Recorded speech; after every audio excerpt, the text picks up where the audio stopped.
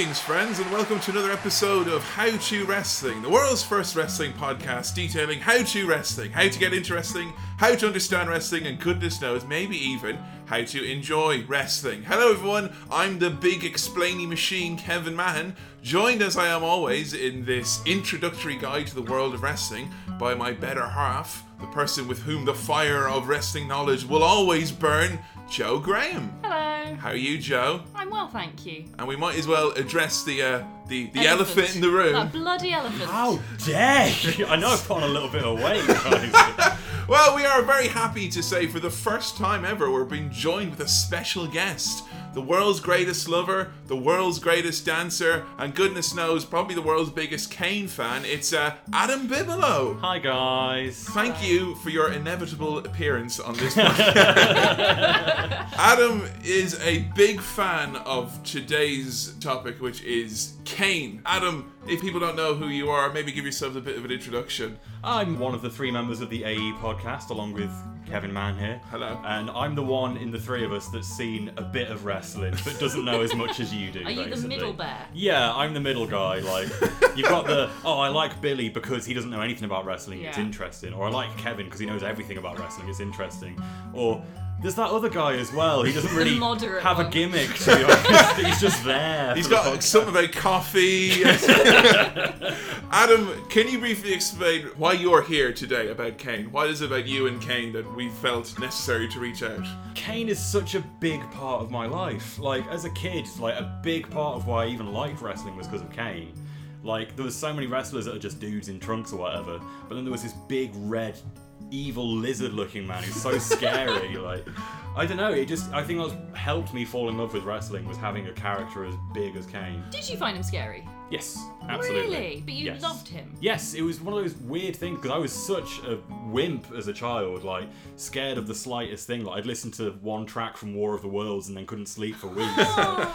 But Kane, I was just sort of enamored with him because, you know, he could be both a good guy and a bad guy, and he'd still be this scary monster. Like, certainly one of the most fascinating wrestlers ever, and one which we're obviously very excited to talk about. But Kane is someone who's been on the roster, you know, since Adam and I were in short pants. And when Joe started watching wrestling, Kane was actually one of the first guys you saw. And I mean, before we delve into this man's lurid and incredibly convoluted backstory, what were some of your first impressions of Kane? So, Kane, otherwise known as Corporate Kane, you know, main identity. This is what Michael Cole has done to new fans. You refer to him as Corporate and Demon Kane, yeah. There's Corporate Kane and there's Demon Kane, which is like his dark past, which he seems to have mostly overcome thanks to therapy, anger management, whatnot. So who was Corporate Kane then in the world of wrestling when you started watching? Corporate Kane worked for the Authority. Good assistant. I was going to say friend, but let's not push it. With Seth Rollins. Yeah. He wears a suit. He has short, neat hair. Always wears a tie. He's there. He's quite clever, I think, but he's always pushed around, and he was often associated with like J&J Security. So were you a fan of Kane when you first saw him? I didn't really understand the point of him. He did grow on me. I think the moment I actually really I got what Corporate Kane was all about, and I'm sure I'm completely alone here with you two who know him as Demon Kane only, really. But when he was sent on holiday to Hawaii, that was when I really fell in love with him. He was very happy when he was given a trip to Hawaii. It was one of the first things you put on Vine when you were first started watching wrestling. I loved it. Him going to Hawaii because you had this big scary guy who was like, oh man. He's not big and scary. Never been on holiday. So we'll say off the bat, when you first saw Kane, he did not scare you. No, he didn't scare me. I still don't really find him scary. Wow, we're going to delve into the twisted and dark backstory of Kane. Some people have said that this is equivalent to a mad mission, one which we'll never possibly be able to do, because this man has one of the most convoluted backstories ever. And I will say, we have touched a bit on Kane before when we did our episode on How to Daniel Bryan. Obviously, it was someone who you were familiar with, and he popped up there as well. But I want to start us off because Kane was not always Kane. We've got a game of chance for you, Joe. Oh, joy. Okay? So our game of chance for you is to guess which of the three following gimmicks that Kane had were not real. Okay? Adam, do you want to maybe run Joe through these different gimmicks and see if she can pick out the falsehood? Yeah, so your three choices are the Christmas creature, which was Kane in a large green smock with like candy cane stripy arms and legs. And baubles and tinsel. All wrapped around him.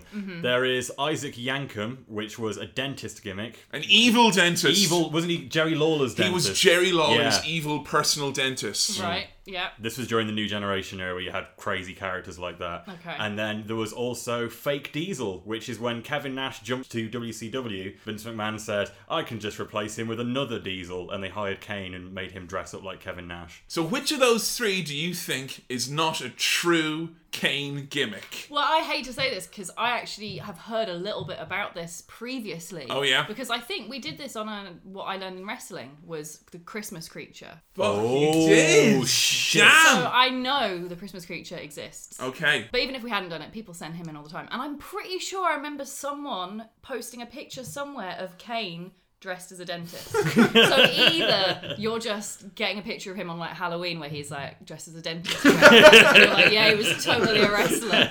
So I'm gonna go with the Diesel one. I can't believe that they would make him. Okay. But having ludicrous. said that though, Yeah. there's far too much detail in your story of this. I wonder if it is actually also true. That It was a hilarious Christmas prank that we played on you. No, the Christmas creature hasn't come in here cause mischief. It was just Adam and Kevin up to no good. All three of those are legitimate gimmicks that Kane had. The other one that he had as well, which I thought I should mention, was Unabomber. You don't necessarily have a gimmick that is named after a terrorist, but he was also known as Unabomber. So yes, Kane was an evil wrestling dentist.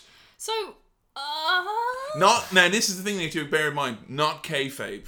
You know, the wrestlers have had like previous characters and gimmicks, and they'll explain them as their backstory. Kane is not Isaac Yankem, Right. DDS.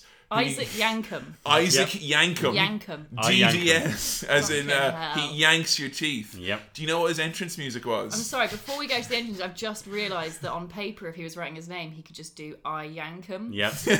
Fucking hell, that's such a good pun. Sorry. His entrance music was just a drill going.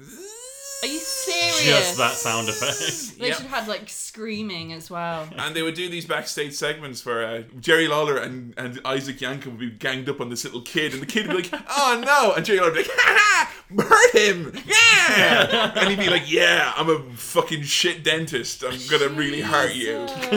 Jesus. I've never been scared of the dentist, but Isaac Yankem definitely made me concerned about dentists. How long did he do that gimmick for then? Less than a year, Around would you a say? year, Yeah. thereabouts. Really? They Yeah. dragged it out that long? He was. He had a main event feud with Bret the Hitman Are Hart. you serious? Yeah, because Bret Hart had kicked Jerry Lawler in the mouth and messed up his teeth. And obviously Jerry Lawler had met Isaac Yankem through, strong alliances get formed in the waiting room of the NHS sanctioned Isaac Yankem. So Kane was an interesting one for us in terms of trying to find a list of matches to watch. I think I started with you, Adam. I asked you kind of, what are Kane's best matches? And I think we had a bit of difficulty. It's tough, yeah. It's not necessarily had that many incredible matches, as much as I love him. Like, It's very, very strange seeing as we did an entire podcast running through all of the Attitude Era, and even with that, and there was a lot of cool Kane moments, but picking out Kane matches was really, really hard. And there was a point on Twitter where I was like, seriously, are there no apparently good Kane matches past 2004? And people were like, But I think our friend Claire tweeted, and she put it best when she was saying it's less about the matches and more about this gigantic muscular wizard who is on screen doing magic all the time. So the first thing I showed Joe, on a very important part, was Kane's debut at Bad Blood 1997, which is one of the most famous debuts ever because he came out in the first ever Hell in a Cell match and he ripped off the door to confront his brother, The Undertaker. And of course that is one of the most famous bits of commentary of all time.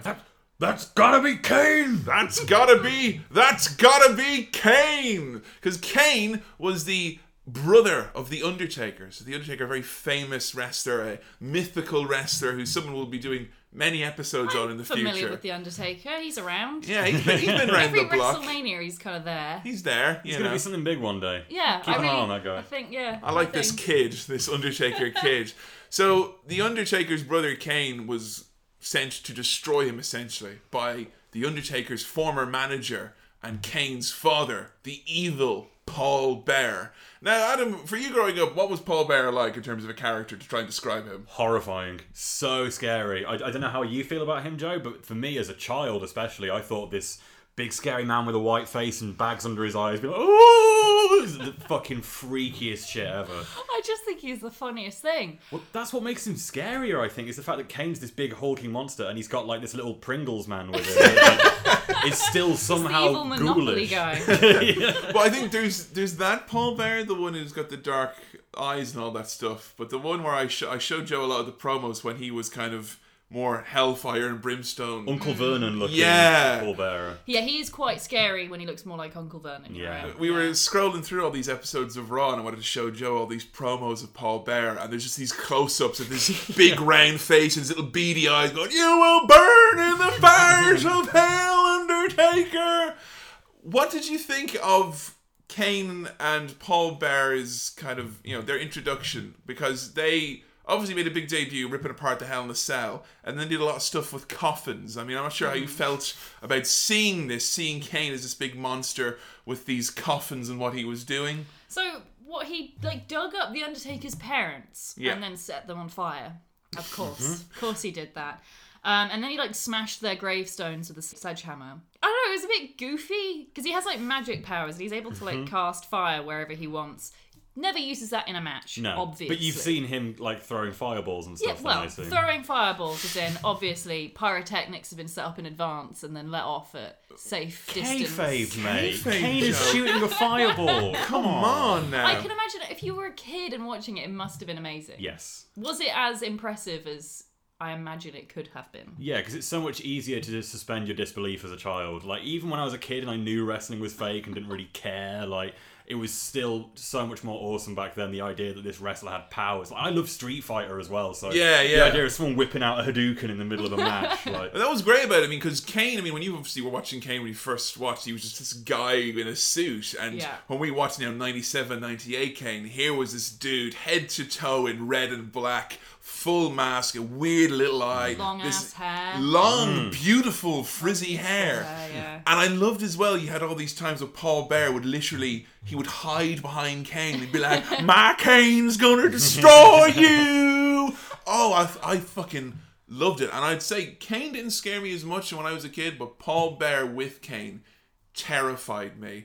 When we watched the segment from the Royal Rumble where they put the Undertaker in a coffin and they just covered it in gasoline, they set it on fire, and Kane is the idea of a Kane having magic powers always intrigued me as a kid, but what also terrified me about Kane was that he was a pyromaniac. He liked to set things on fire. Which makes no sense. I'm sorry, that makes no sense, right? Game of Thrones, the Hound's older brother sets him on fire as a kid. He's got a horrible burned face, like Kane, right? And then for the rest of the show, he's terrified of fire. Kane gets magic powers from fire.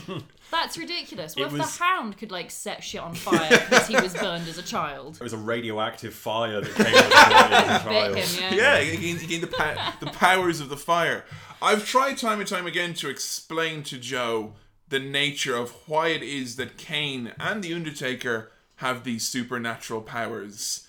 They're demons. They are demons then. They're demons. Well, that would mean one of their parents are demons, so their mother is the demon? There's a fan theory that Kane and Undertaker are simply vessels for demons that have come from the darkness. And that they've got these powers that they act through them. Right. But you've got problems with the magic. Because, we watched, when they do, the two of them are standing on either sides of the ramp and "I will walk through the fires of hell to destroy you, Kane." And he presses his finger and, the Titantron falls over. Or then Kane is "His powers are as good as yours, Undertaker," and then he sets a cameraman on fire. You said you had problems with, I do and I don't. I love the showmanship of it. I think it's so funny how ridiculously over the top it all is. And I do love that side of wrestling so much. Do you think we don't get any of that anymore? Is We that definitely something... get less, because, you've got Bray Wyatt. He kind of has magic powers. A little bit. He got out of that locked container with Randy Orton the last week on how did he do SmackDown. that? Yeah. How did he do that? There was CCTV footage and it went kind of fuzzy and he's gone. there Not you the go. same as setting someone on fire, though. It bothers me how inconsistently it's used. It is literally at like big pay-per-views. It's like, oh, we've suddenly got a budget. Let's give Kane magic powers. Yeah. Would you like to see Kane...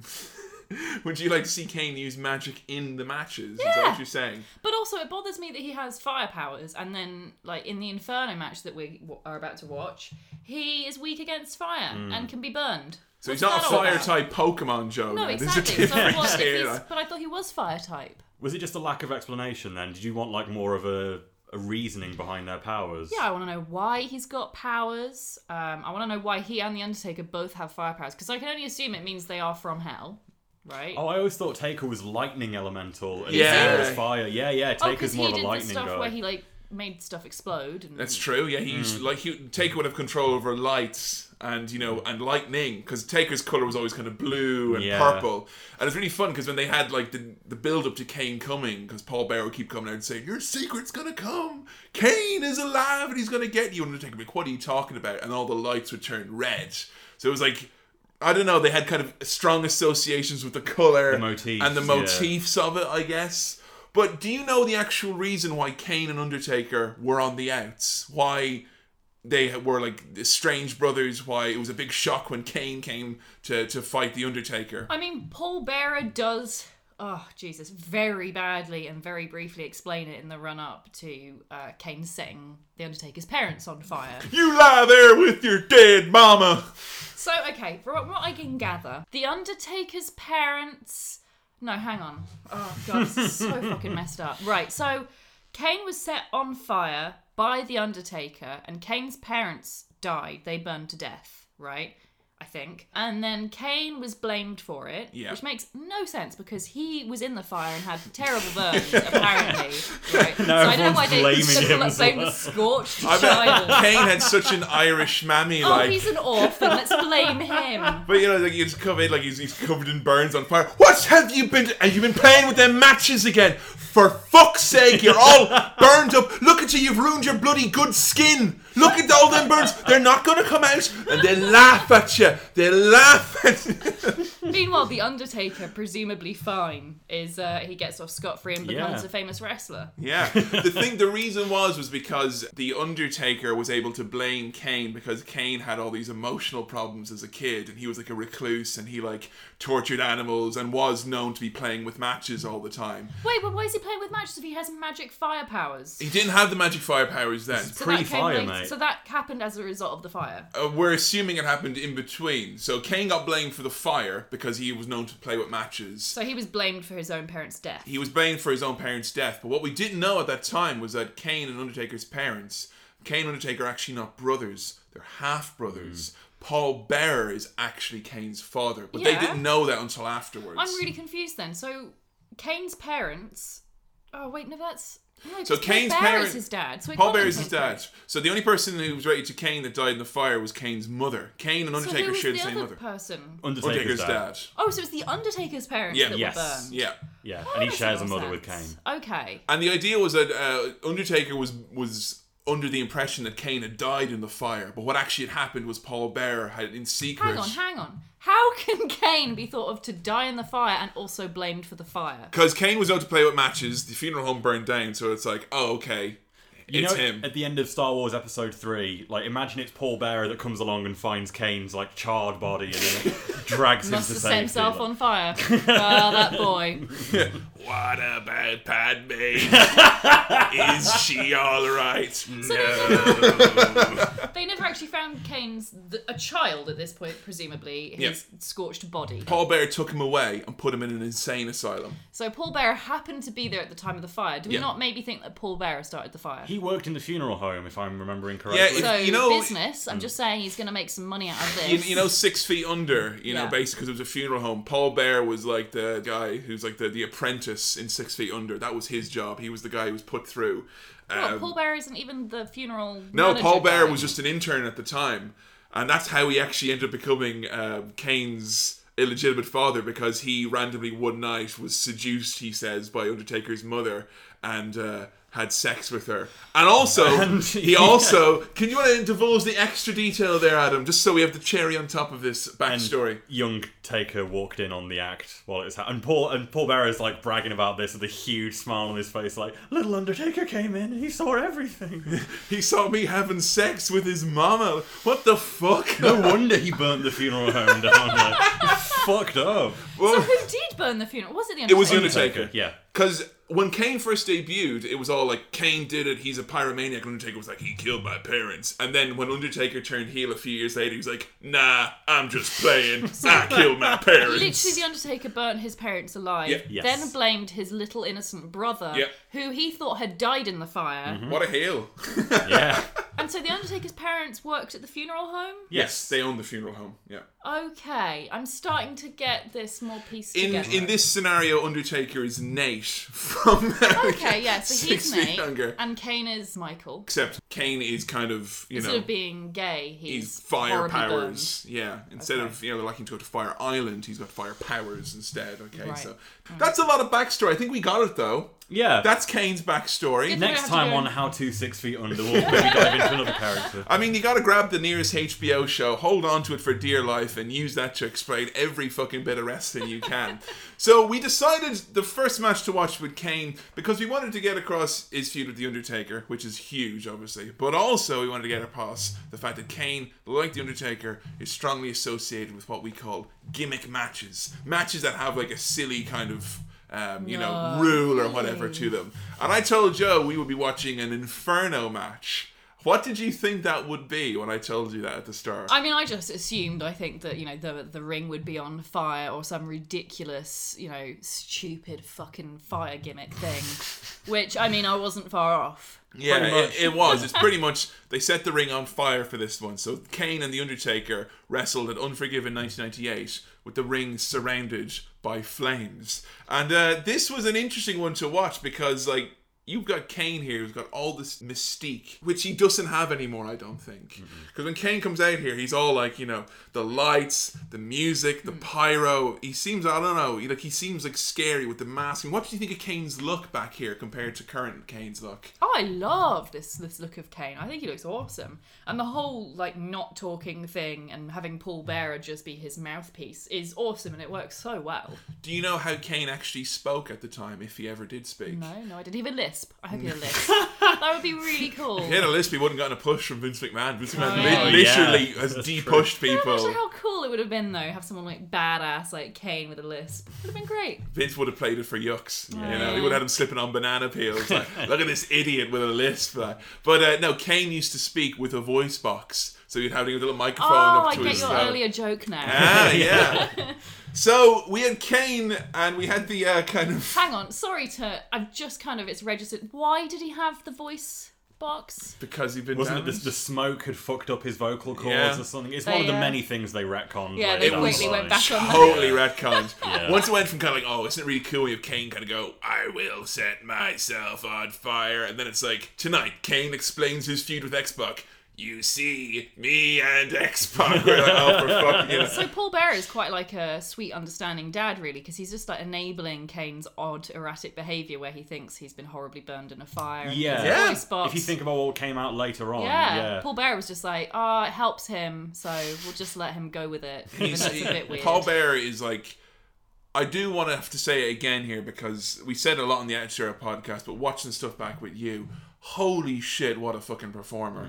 Like, everything he does. You were saying, how he was, such, a cartoon villain with his big, Yeah. weird face, and he plays it up. He knows he's a weird-looking dude, and he does these weird fucking expressions and his fucking scary-ass eyes.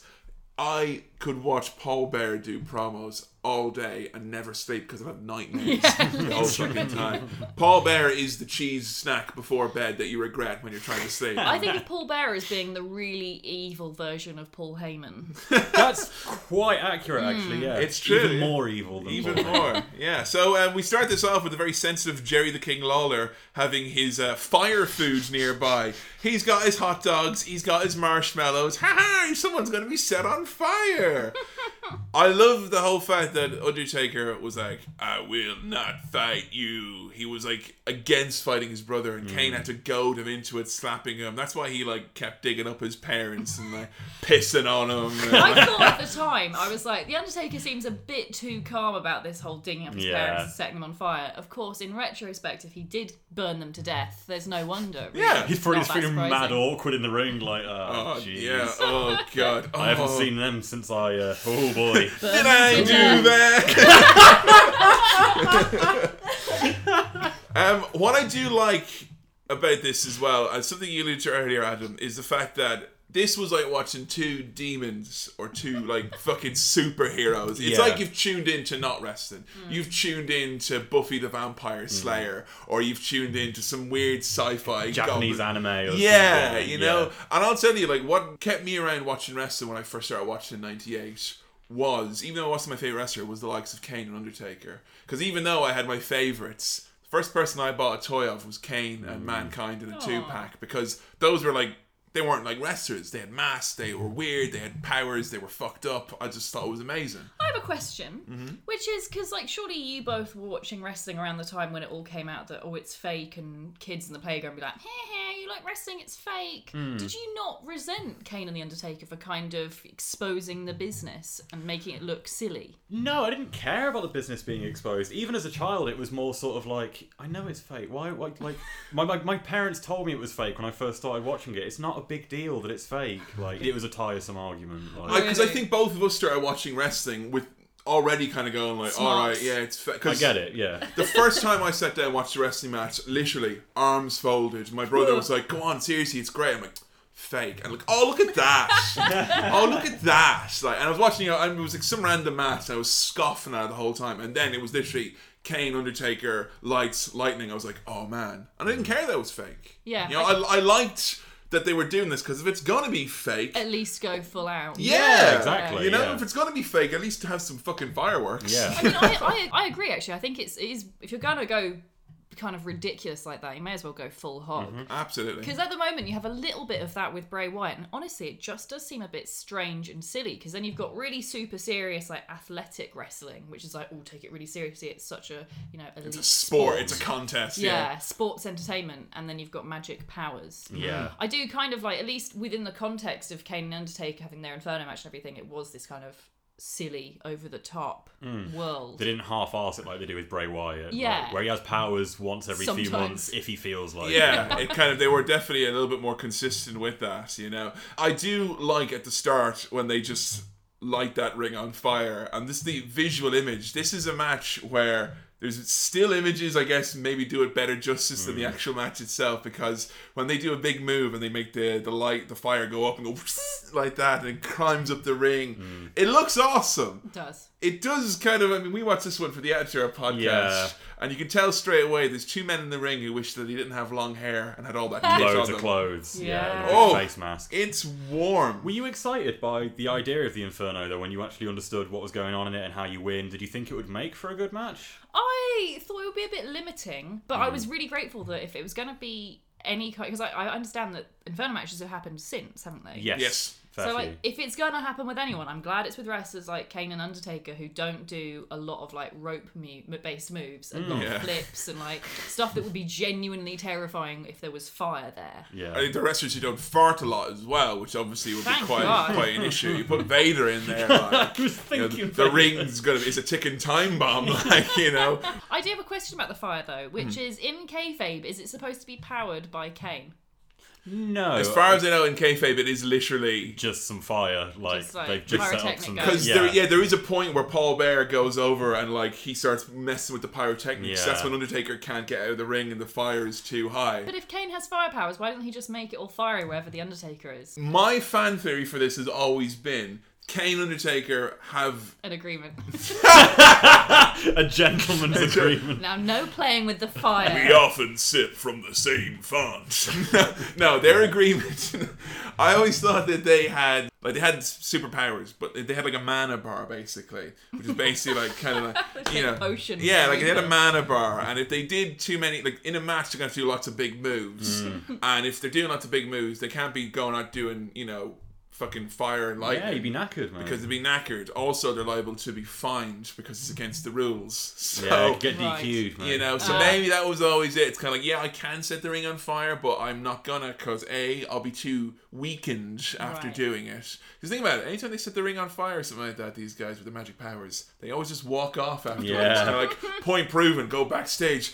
Ugh. You know, Kane does the fireworks, and then there's like all this black sick. You need to get a Snickers bar in between. I really see the whole Fraser Crane thing with the Undertaker here. Yeah, even at this point in time, you can see it. Well, because I Something about seeing them in the ring surrounded by fire was like, yeah, you know what? I see. just the way that I don't know. I didn't really ever understand the whole Fraser Crane thing before. I mean, I kind of got it, the jokes a little Yeah. bit here and there, but he really looks like Fraser Yeah. Crane. I think he's got It's the brow early. right here. Yeah, and the kind of slightly receding hairline and everything. Yeah, You notice how everyone in this match was just like hot. Paul Bear ringside is like Sweating. sweating profusely. I mean, they are surrounded by fire. JR and King on commentary are like, we are very warm. Let me tell you something, folks. If you don't believe that this is fire, me and Jerry are both incredibly uncomfortable. I bet everyone involved in the stupid Inferno matches is like, oh, for fuck's sake, another Inferno match. Oh, Can you imagine being in the audience? Like? it's Yeah, front row. August. As far as I know, after this, they did tinker around with it, because this was very much like the one where you could tell within a minute their hair is sopping wet. Yeah. You can see Kane, like the hair flapping that he's sucking the wind. Fucking makeup all melting off his Must be face. Like, horrid in that mask and Absolutely. the full body. Jesus.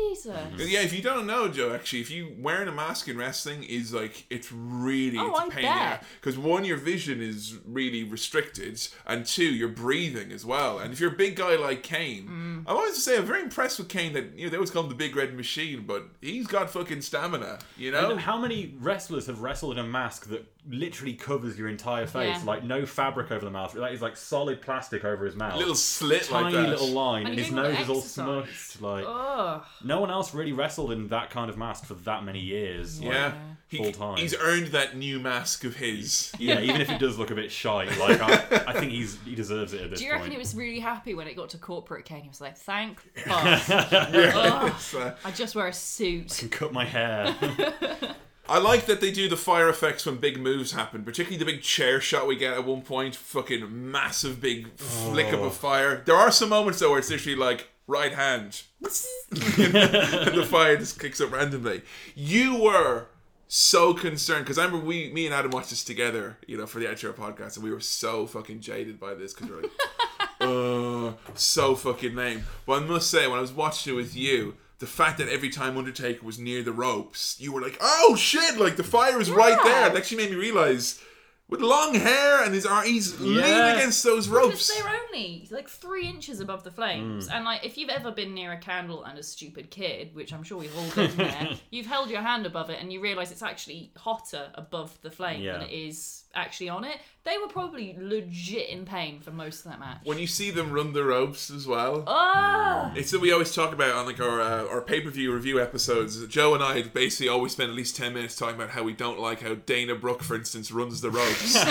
Dana Brooke runs the ropes like the ropes are on fire. Yes. Like she Yeah. runs and stops. It's like, oh shit, gotta be careful. Undertaker is running these ropes that are actually on fire Yeah. with scary. such fucking ferocity. It's absolutely incredible. It must be terrifying to wrestle that close to flame. I Yes, do have absolutely. endless respect for them for that. There is a phrase which is uttered here, which is very synonymous with Kane, which is through hellfire and brimstone. Now, what is brimstone? I always just, when I was a kid, I imagined just like sort of a red, like magma rock kind of with Kane written on it in big, scary gothic font. Because Gerald would always say, through hellfire and brimstone, the big red machine and all that. All I know about brimstone is that it smells funny. Yeah, it's Does like it? eggs, isn't it? Yeah. It smells like eggs. It's Ugh. like that kind of, you get it in like volcanoes, I think. Right. You know what I've been absolutely shattered to find out? I always thought it was through hell, comma, fire and brimstone. Yeah. But it's actually Hellfire. through hellfire and brimstone. That's so Oh. weird. My I- whole life. I was putting a comma my whole life. Yeah. You think you know a guy, huh? Wow. That puts a new spin on the whole Kane character. Did you like, because Kane hits the choke slam here, and he's also going for the tombstone pile driver, both of which are the finishing moves of his brother, The Undertaker. And Kane also does things like sitting up, like his brother, The Undertaker. I was wondering what you thought it was, like, if you thought it was cool or lame that Kane has basically his brother's moveset. I think it's quite cool. It wouldn't be as cool if they weren't brothers. Half brothers, I guess. Yeah, but like they grew up together, so it makes sense that then they both got powers as well. I like that they have little things in common and variants on the little things. Yeah, because Kane goes for the tombstone piledriver, he slits his throat using his finger. He go like that. And when Undertaker does it, he uses his thumb. And when Undertaker hits the tombstone piledriver, he puts your hands over your heart like that. When Kane does it, he puts your hands out like that, like you're on a cross, basically, and he pins you like that. Now, as an older sibling, I'm calling this out as sibling rivalry. Because my brother used to copy me all the time. When you did the tombstone piledriver, Yeah, obviously. and I'd always be like, stop copying me. And he'd be like, no, I'm doing it slightly different, so it's not copying. That's what's happening here. We have Kane going over the top rope and starting to leave, and inexplicably, Vader appears. But what was really cool about this, and this was a moment which I guess shows you how cynical we were at the start of the Editor podcast that we didn't pop for, but this was huge. When Undertaker did a suicide dive, he jumped over the fire. Out of the ring. What Wow. the fuck? Incredible image, right? I didn't realise The Undertaker was so good at wrestling. He's so good. He's very agile, like. He's huge, and he did a suicide dive out of the ring over the top rope. Over fire. Over fire! And then you have Undertaker killing Paul Bearer, like smacking him into a drum. Oof. And setting Kane on fire. And actually watching it this time, Kane being set on fire, something that really scared me, because I only noticed it watching it rewinding on the network. I've seen this match a jillion times. You know the way Kane's meant to lean up against the fire with his sleeved arm, and it gets caught on fire. But what happens first is Undertaker knocks him back, and Kane's normal arm, and you can see him straight away, he retches it back, because he obviously gets a burn there. He got burnt on his actual arm. Fuck. But I must say, Kane being set on fire and running to the back here, the goal of this match was to be like, and Kane is just kind of like, he had a lot of gimmicks, but it didn't really work, and, it doesn't work in a match.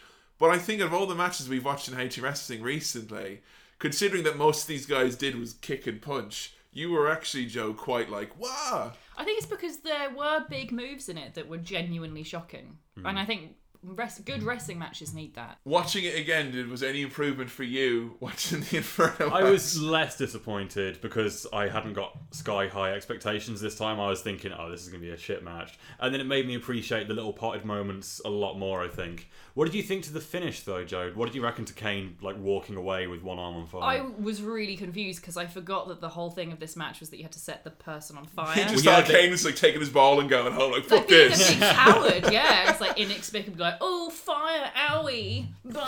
That makes him a coward, being on fire. He's a demon man. He's surrounded with fire. But yeah, they don't ring the bell straight away, so it is kind of awkward. He does just toddle off, really weird. You know what? Now that I think about it, I don't think Joe actually knows the ending. You can reveal, wrestling secrets exposed now with Adam Biblo. Let Joe know the actual finish. Yeah, so there's just, I think it's so obvious when you notice it. If you watch this match again, you'll see it, and it's really, cheap looking. There's a point where Kane gets knocked down on next to the apron when Undertaker goes off to chase Paul Bearer. And then when he comes back, Kane stands up, and for a brief couple of seconds, they use as far back a camera angle as they can to avoid it. But for a brief couple of seconds, you can see Kane's arm is suddenly all huge and wet and looks like paper mache. And he's just got this really dodgy looking, crumpled, wrinkly arm. Oh my god. Which then obviously just gets... So if you were in the front row, you would have seen it coming a mile away, but the effect is still cool. It actually regardless. I think what the fact of how they get away with it, I guess, is because you're in such shock and awe when you first see it, kind of oh shit, guy on fire, oh god, he got burned, people jumping over the fire. Your kind of heart is racing almost. Yeah. You're not expecting to see that. But if you watch it back again, it is kind of hokey. Yeah. So there you go. Kane getting set on fire and losing his first match. Did you give this one a rating, Joe? I certainly did. I gave it 4 stars, which I didn't realise you two were really cynical about the match. Because the two of them just punch and kick for ages. Yeah, but it's good. It's got its moments. I mean, I guess because we've covered a few matches in How to Wrestling, older matches where Jerry Lawler, a huge number of his moves are punching and kicking. Mm-hmm. But yeah, it's the performance itself which kind of around that which makes it a good or a bad match.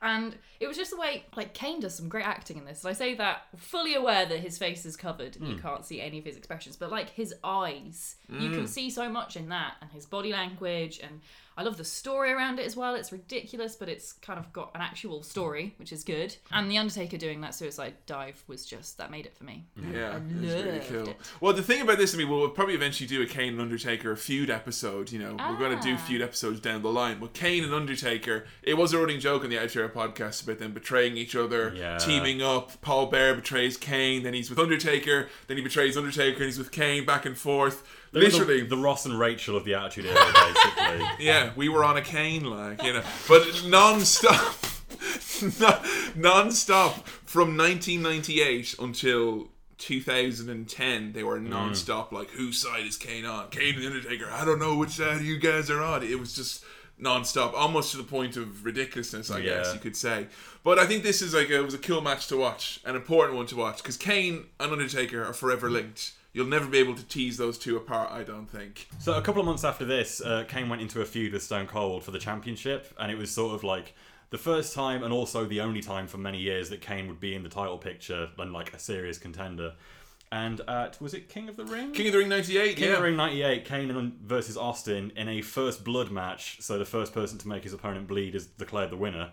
Kane wore 2 sleeves for this match, so he had 2 red sleeves, mask, full bodysuit, and literally 1 little hand exposed, and that's what Austin had to work with, basically. Jesus. So needless to say, Kane obviously won. Like, Austin got all busted open, and Kane won the belt, and like, amazing to see Kane with the championship.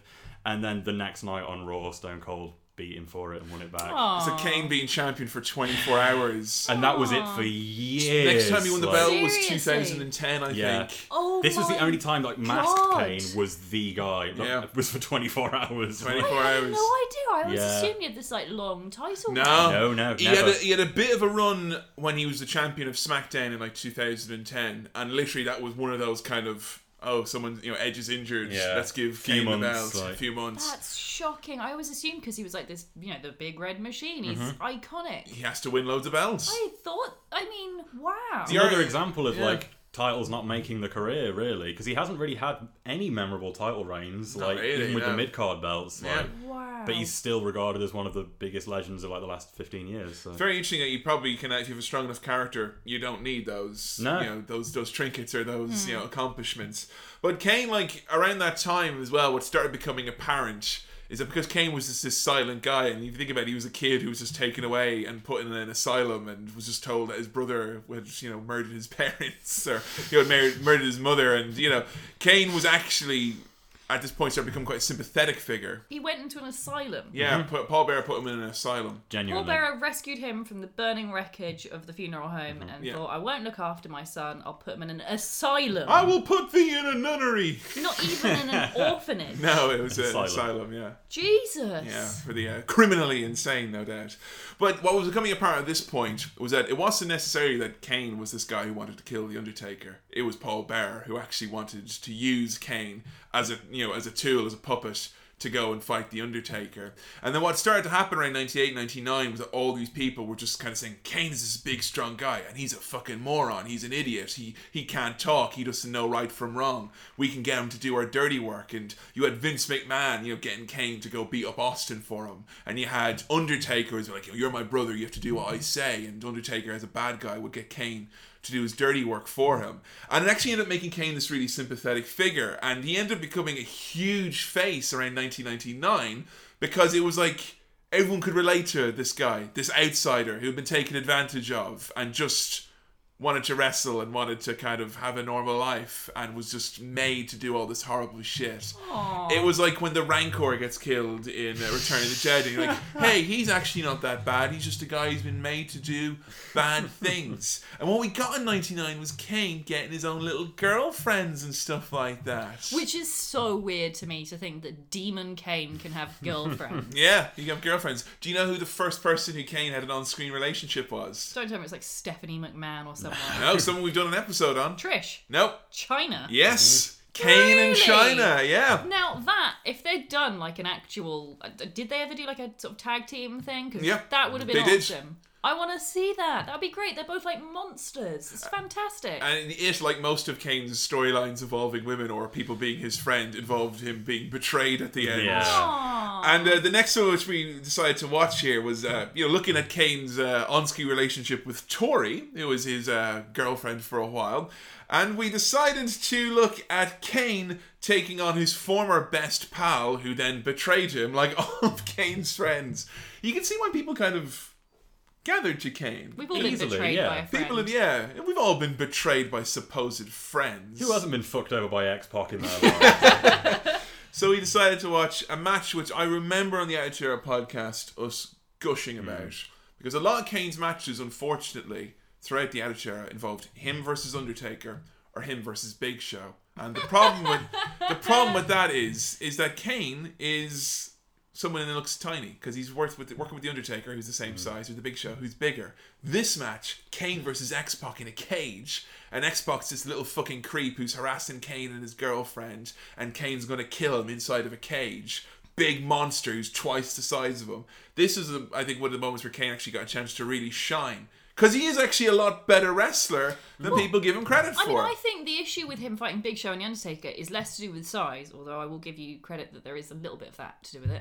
But I think mainly it's the fact that all their styles are far too similar. They're all slow, lumbering, punch, kick. Let's go over to the corner and do some punches. Yeah. Whereas X-Pac, he's a flip-de-doo kind of fling him across the ring and it'll look awesome and he'll dive outside and shit. And I think you need that kind of dynamic. You need a bit of variant. Yeah, What absolutely. are your thoughts on the dynamic of like having the big, massive face against the tiny little cowardly heel? Because like really, the deck is stacked against X-Pac here, so you should be sympathetic towards him. But there are some people who think that you can't do this. You can't have a big, scary monster good guy and a little tiny bad guy. I think those people lack imagination and empathy. Because I think maybe because I'm going out with Mr. 6'5" giant nice guy here, but like I'm fully aware that big guys don't have to be terrifyingly scary and evil, and little guys don't have to necessarily. It's about time. It's about time. All these tweets. Ooh, Kevin, I love your podcast, but you're so fucking scary. You know, I'm sick of it.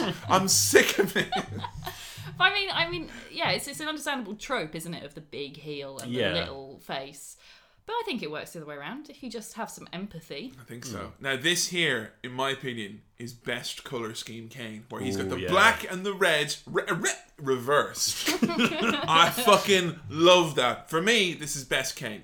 Yeah. This is best Kane with the black and red as opposed to the red and black and the backwards mask. I think it's fucking awesome. Well, you're wrong, but it's up there. It's one of the best ones. Like. So your favourite Kane is Inferno match Kane? No, my favourite Kane is the one we'll get to in a bit. He's in the Royal Rumble match with his vest. So vest I like Kane. Best Kane. Not best. Best Kane is vest Kane. Absolutely. Which I must say, we'll take this moment to say, Dan, our illustrator, that artwork for this, my God. Sexy. He's done it so well. You know, Fucking Kane incredible. is Dan's favourite wrestler? It shows because It there's does. passion and Yeah. love in There's that a lot of picture love right there. in that. So we have Kane taking on X-Pac inside of a cage, and X-Pac is being a jerk. He's like, "Hey, what do you got a girlfriend? What are you, gay? Having girlfriends is so gay. Tell your old lady, keep calling me at night, man. I'm like hanging out with my buds. I don't want no girls calling me. What are you, gay?" How can anyone think that X-Pac is anything but the heel when he's like literally like harassing Tori When he's so wearing much? that hat as well, isn't He's it? such a dick. He's so lame as well. He's Yeah. like, I might decide to pin Kane. Hit him with the X Factor. Might do Bronco Buster. I didn't realise until this match as well that his finisher was called the X Factor, Yeah. which I fucking hate. I hate that. I hate wordplay. Especially think of Simon Cowell. I like that Kane is a gentle monster who wants to save his lady friend. You know, it's a nice little story here, which is like Tori is kind of, she's been harassed by X-Pac, and Kane is like literally no ifs, ands, or buts. He's going to kill this boy for what he's done, and I just love the ferocity which Kane goes after X-Pac right from the go here. And he's so big compared to X-Pac in this. He dwarfs him. It really makes Kane seem like this big, strong monster, because Kane is a lot bigger and a lot stronger than I do think he gets credit for, X-Pac runs around the ring at the start. He's terrified of Kane, and once he's in there, he's like a pinball. Kane is throwing him about. X-Pac is bouncing all over the place. He makes Kane look like this unstoppable force. It's kind of like one of those little, the little sticky men that you get and you throw it at the wall and you go blip, blip, blip, blip, all the way down. That's X-Pac. It's kind of cathartic to see that, because there's so many times when you're watching Attitude Era stuff where it's like, ha, he's being a dick. And then Jim Ross is like, oh, that sucks. And that's it. Yeah. No comeuppance. Oh, you've forgotten the Jerry Lawler comments. And Jerry Lawler's like, we got a lot of here, Oh, by the fuck, way. yeah, he is on fire in this match. At the beginning of the match, where Kane's Kane- penis? Mine's huge, seriously, but Kane. At the beginning of this match, Kane escapes the cage to go get X-Pac off Tori. And Lawler says, she set him up. And Ross goes, what do you mean? X-Pac approached her. And Lawler says, yeah, but you know what women are like, and she's a tart.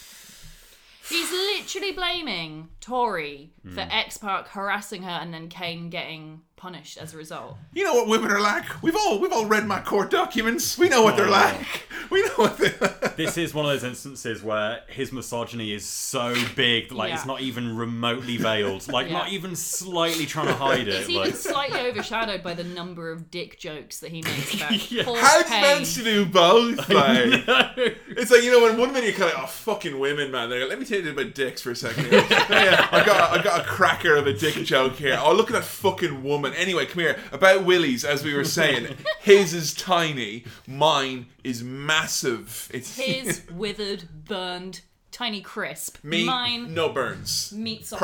Perfect. The best penis. We just become Donald Trump Yeah. all of a sudden. Like, the best penis. I love the moment, even though it's quite distressing, when Tori's running to the ring and she's like, you know, trying to save Kane or whatever, and then Kane gets he's handcuffed to the cage, and Kane has to watch as X-Pac, like, he spits at her, he hits her, it's fucking vile, but Kane is like, and he like rips the handcuff off and he goes over to, you know, oh god, I fucking love that. Amazing storytelling. Yeah. Really, really great. And I love as well the part where X-Pac thinks that he's escaped and Kane just puts him on his shoulders. He's like, back we go. And he fucking slams that cage door. Oh my god. That's so cool. Now, a moment which we get in this match, and it's something which is fucking incredible. Kane has got these moments of athleticism, and Joe's been watching, you know, 50-something-year-old Kane really wearing out that left knee, trying to hold out for that bump reduction scheme he's got going on there.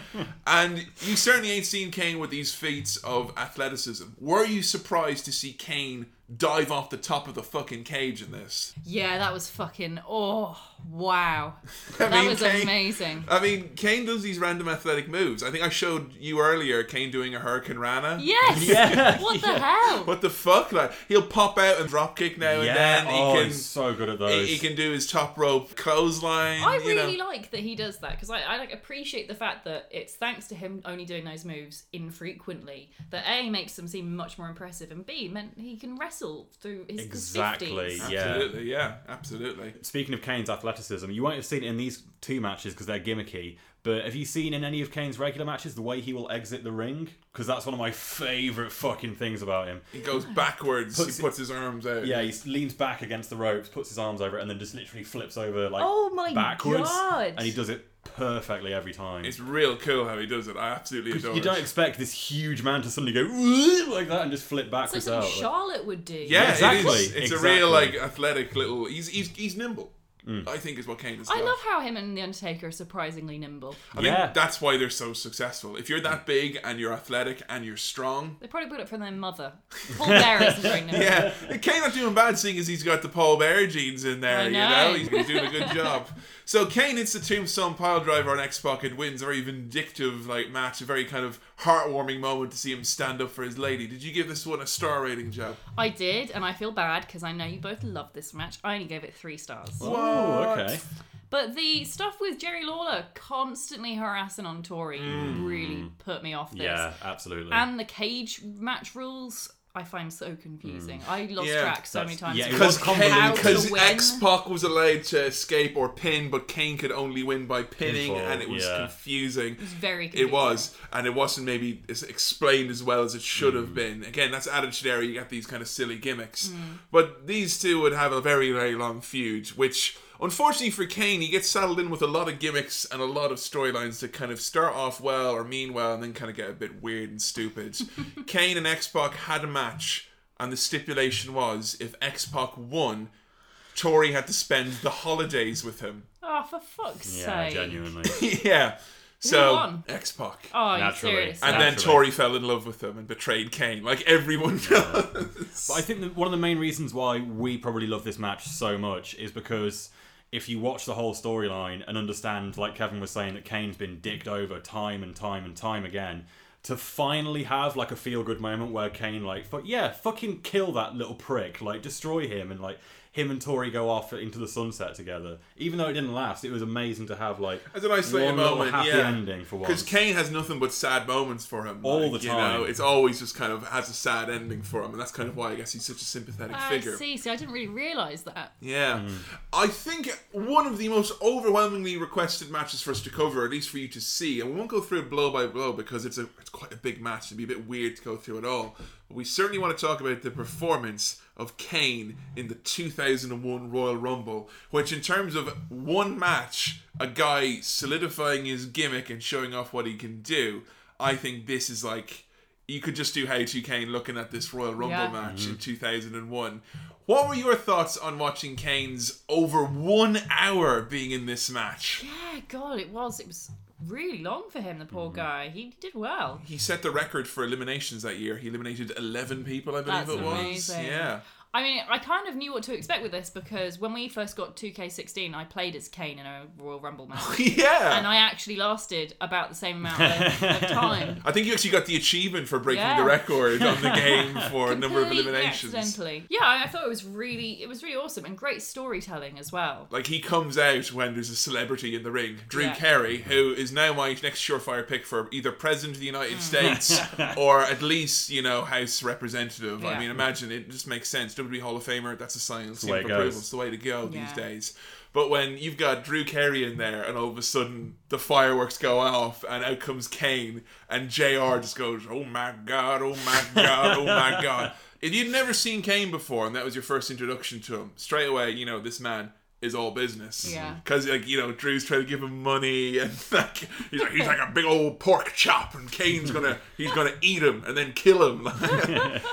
Other moments in that match which really stood out when he's been surrounded by all the nerds from the hardcore division. There's like 6 guys all beating him up, all ganging up on Kane, like taking him down, like, Argh! Yeah. And then he just manages to rally and he gets the bin and starts fucking smashing them over and over again. You really got behind Kane in this. Oh, I really did. It's such like a classic story though. It reminded me of like the end of Beauty and the Beast when the Beast is like being shot down by Garcon and his hunks, and you're like, no, the Beast. And you know, he gets brought down to one knee and it's sad. His body language is so good. So he's such a good performer, isn't he? He really is, and it's such a skill that you either have it or you don't. Like he just does it so well. There's so many wrestlers that don't wear masks and have their like entire body to work with that convey less emotion than Kane can do with just one arm exposed on him. Like. I wonder if that's partly why he's so good at it though, because he had to. Sami Zayn has that as well. Because Sami Zayn worked under a mask for most of his career, and he kind of uses the body and he kind of gestures a bit more. It's not that Kane's over the top though. No, not at all. Subtle. It's just the right amount. It's terrific. Like there's the moment in this match which like is there certain moments when someone's getting into wrestling and it's just magic. And I think when Kane was all being beaten down and he was on his own and it looked like he was so helpless, and then the Undertaker came out and you just went, ah! Well, I called it, first of all. I knew that was going to happen. But his big brother comes out and he saves him and they like work together, and I thought, oh man, there's just, you know, moments like that make wrestling like just fucking brilliant. That moment where they've cleared the ring and there's just the two of them left and they look at each other and they both just like put their hands on their hips like, what are we going to fucking do about this now? Poor little Scotty Too Hot, he comes out like... And it comes down right to the wire, like Kane is the last one in there. Yeah. His hair has gone particularly mad at the end. Worth noting as well, normally in these kind of matches, people will go out for periods of time and come back in. Kane is pretty much the entire hour he's there. He's present, in the ring. like, yeah, constant presence. Because they had Roman break this record a few years ago, Roman Reigns. He's vanished. Yeah, most like had a nice nap. At the end, of like Roman Reigns, he broke the record. I'm like, really? Did he? Like, he literally just random moments just popped over, eliminated someone, then went back to sleep. Like, but Kane was such a story, and the Royal Rumble 2001 is one of my all-time favorite matches, just because there's so many stories going into it. But like, I think at the end when Austin was there with the chair, and even though Austin was the big good guy, and you were just cheering him on, like, kind of, please, come on, Kane, I know you can do it. And Austin just fucking him with the chair at the end, and it's like, and Kane, like, Jerry Lawler does such a great job here at the end, I think, when Kane is like, he makes Kane out to be a monster. Even he's been in there for an hour. He's like, he won't even leave his feet. Yeah, he won't fall over. I love that. And Kane finally goes out. Austin, like, with all the momentum, gets Kane over the top rope in the end. And, like, Austin has a look at his face like he's just taking the biggest shit ever. Like, whoa! I love how difficult it is to get Kane to get off his feet. I love that. And I say that fully aware that I've criticised people like Big Show before for never coming off their feet. There's a way to do it. There's a Exactly. difference. There's either I never leave my feet because I'm terrible and I can't leave my feet, or I never leave my feet because it's telling a story and it's making me out to be some sort of Goliath. And then Like, there's also, we've got their money, brother. I ain't leaving my feet. And Kane isn't any of those. But, like, Kane has managed to give himself longevity. Yeah. You know, we mentioned him putting the knee out for taking the bumps. Like, he does do that, and it does, like, but it gives him a bit of length to his career. It's smart, Definitely. you know. And the fact that it means so much more, like in the Royal Rumble where they all gang up on him and they finally bring him down to his knees. It's like seeing a lion captured Yes. by Yeah. zookeepers. It's Yeah. like, you really like, no, he's finally been caught. And, Yeah. oh, it's heart-wrenching. Haven't seen those moments now that someone's we've watching with Kane and X-Pac and Kane and Taker and Kane the Rumble. Is he like a completely different guy for you to the Kane which you've been watching on the modern show? Because I mean, it's not as if there's ever been moments really with modern Kane where it's like kind of holy shit, you know? I mean, were you surprised that he was this good? No, well, I'm always surprised when he does yes and no. It's a really difficult question to answer because I wasn't surprised in some respects because I'm well aware that obviously he was Adam's favourite wrestler and Kane is often regarded as, one of the longest standing, most iconic wrestlers. I figured there was a reason why he's such a merchandising, powerhouse. But what did surprise me was how he throws out those moves every so often and his body language and his expressions, little things like that, which I think I just really appreciate them so much. I don't think he can go now like he could back then. There's no doubt about that. But I think what you'll always find is that if you got anyone who was a fan of Kane growing up, that's like something you never outgrow. Because we got so many tweets where it's like 13 years old, yada yada yada. Here's my Kane story, fan for life. I always remember when I was at WrestleMania 25, and the guy who sat in front of me didn't make a peep the whole fucking night. He sat there with his arms folded. He never stood up. He never raised his voice. He never cheered. He never booed, except one moment. It was the Money in the Bank ladder match. Kane was one of the guys in. It's just another guy. And there was one moment where Kane reached his hand up and put his fingertips on the briefcase. The guy stood up and went, yeah! Yeah! And then when Kane got hit, he went, fuck it. And he sat back down. Not another peep the rest of the night. That was the man. That night as well included Undertaker and Shawn Michaels. And he was still like, fuck it, Kane didn't win. I don't give a shit. So you will find, because I think of performances like this, and because of Kane's first 3 years were so good. Yeah. I think he's kind of got like the wrestling equivalent of tenure.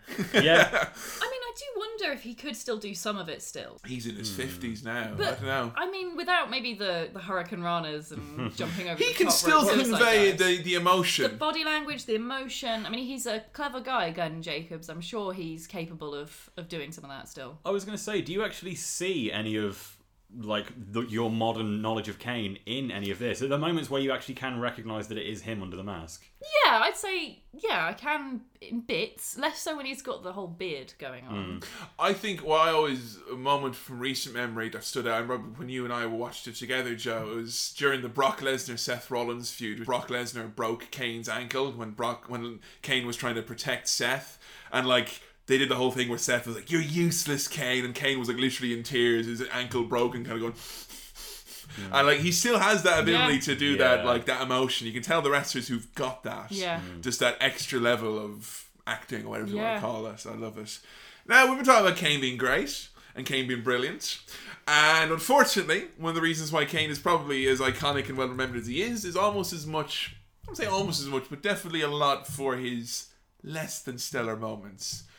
The fact that the three of us are in this room being able to talk right now, and I still have a girlfriend to do this podcast with, is very strength and testament to our relationship, Joe, because we have just an hour ago watched the Katie Vick saga with Triple H and Kane. Do you want to tell the people at home who maybe are getting into Kane, Joe, who is Katie Vick? I mean, Katie Vick was a name you heard so much, right? Because Yes. everyone kept saying, even when we first started saying, hey, we're going to do HT Wrestling, people were like, Katie ha, Vick. Katie Vick. Even Yeah. before we mentioned Kane. Yeah. Hey, I'm going to introduce my girlfriend to wrestling. Puh, Katie Vick. Fun fact, I heard of Katie Vick before I heard of Shawn Michaels. Fuck's sake! Before I heard Thanks of, a lot, Twitter. You fucking priorities, man. Before I heard of X-Pac, before I heard of Trish Stratus, before I heard of Kurt Hennig, Kurt Angle, Daniel Bryan. Fucking hell. What I love about this is like when we finally sat in to watch this, and when it dawned on you that Katie Vick wasn't a wrestler or a real person. That blew my mind. Fuck, like she's a Sister Abigail kind of all of a Yeah. sudden. Yeah, what the hell? So what happened with Katie Vick then, Joe? Oh god, do I have to relive this so soon after just having watched Well, it? you can tell Kane's version of events, and me and Adam can do Triple H's version of events. 'Cause Leave me out of this. Jesus Christ. I've had enough. I'm out of here. So, okay, Triple H comes out and he's all like, Kane, you may seem like a nice enough guy. You know, choke slamming your brother onto his dead mother's corpse. You're grand and all, but But little does the audience know about your dark, dark past. The other dark He's past. not referring to, burning anyone alive. Or his dark, dark stars, present. Yeah, anything like that. No, he's referring to a time when Kane was a teenager, and I can only assume that he was dressed in full Demon Kane gear, aged 14 when this happened. According to Triple H's footage, he Yeah. definitely was, you know. Sorry, wearing a t-shirt saying Big Freaking Machine. Yeah. Is that a real Kane t-shirt? yeah. That Oh, existed. man. Yeah. I thought it was Wow. just a joke when he had Big fucking idiot. So, yeah, he comes out and he's all like, when are you going to tell them about Katie Vick? And Kane's like, oh, God, no, not Katie Vick, obviously, like we all are. And then he tells the story about Katie Vick. So what happened was Kane was a young teen and he was at a party and Katie Vick was there and she was drinking. And she Can asked... you imagine? Children. She asked Kane to drive her home. Now, at this point, I thought, oh shit, this is going to be a horrible date rape story, and it's going to be really upsetting, and it's going to turn out that Kane's horrible. Heaven forbid. This Heaven is an upsetting forbid, storyline. So, yeah, he drives her home. Well, he tries to drive her home, and then something runs out into the road. I imagine his vision must be at least partially obscured by the mask. Oh, you mentioned the best part, Kane, like in the ring cutting this promo and kind of going, the best line that Kane, in full Kane mask and regalia, has to say was, I wasn't familiar with a stick shift, but Katie, you know, that was her car and I had to drive myself. Fucking Yeah. hell. Easily manipulated, even from a very young age, clearly, Yeah. into driving stick shift. We've all been there. Consistent with the character, at least. You will drive an automatic car like your brother. You will never use a stick shift. So then, yeah, something runs out into the road. Kane swerves and crashes, and he gets off lightly. Basically, he only breaks his arm, but Katie Vick is unfortunately immediately killed. He ends the story there. Triple H goes on to say, "Yeah, but you haven't told all of it, though, have you? What else happened?" Oh, tonight on Unsolved Mysteries. And then out comes Triple H's version of events, I guess. The semen version of events. There were beer cans everywhere. There was semen found in her body. And Kane has to basically listen to Triple H go, you're a necrophiliac, more or less. I mean, Jesus. Now, I'll be the first one to say, we covered the Attitude Era, right? And there's a lot of grisly fucking shit along the way.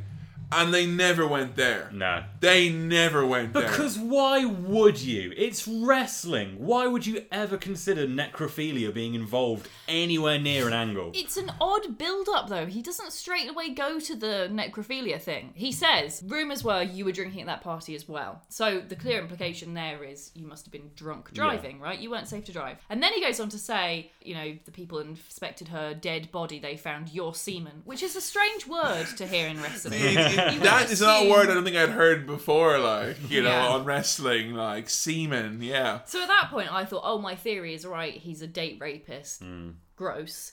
No. Then Triple H goes on to say, but was the semen there from before she died or after? Triple H has obviously got the CSI Miami box set. It Clearly. is 2002, he's just fucking enthralled by that shit, just obsessed with semen and DNA and all that.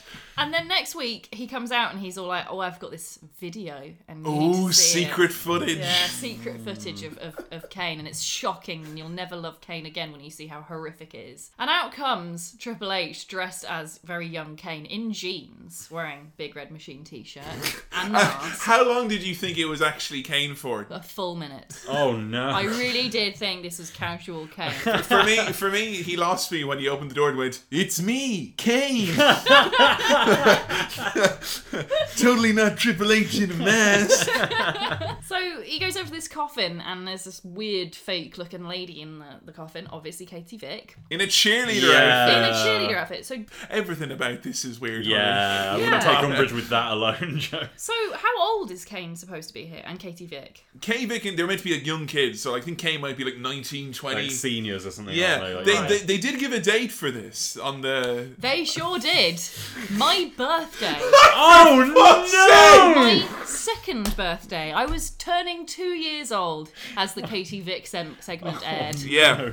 So Triple H, obviously, a man who knows his dates quite well, takes off all his clothes then. He does actually say... Literally all except for a little white thong. I think the camera tries to avoid his white thong, but they capture his white thong. Yeah. He does say, like, "Ooh, I'm kind of feeling a bit stiff here myself." I'm going to call bollocks right now. He did not have an erection. No, I didn't. I was looking for it. I was looking for it as well, all right, because I knew that line was coming. Like, I'm gonna, you know when you know the gimmick is coming, and you just look at the penis the whole segment long. See, now, Undertaker and Kane were very good actors, and if they were doing the segment, they would have actually given themselves a full hard-on. They would have done it hard. Yeah. Triple H hasn't got that acting ability, though. He's just an amateur.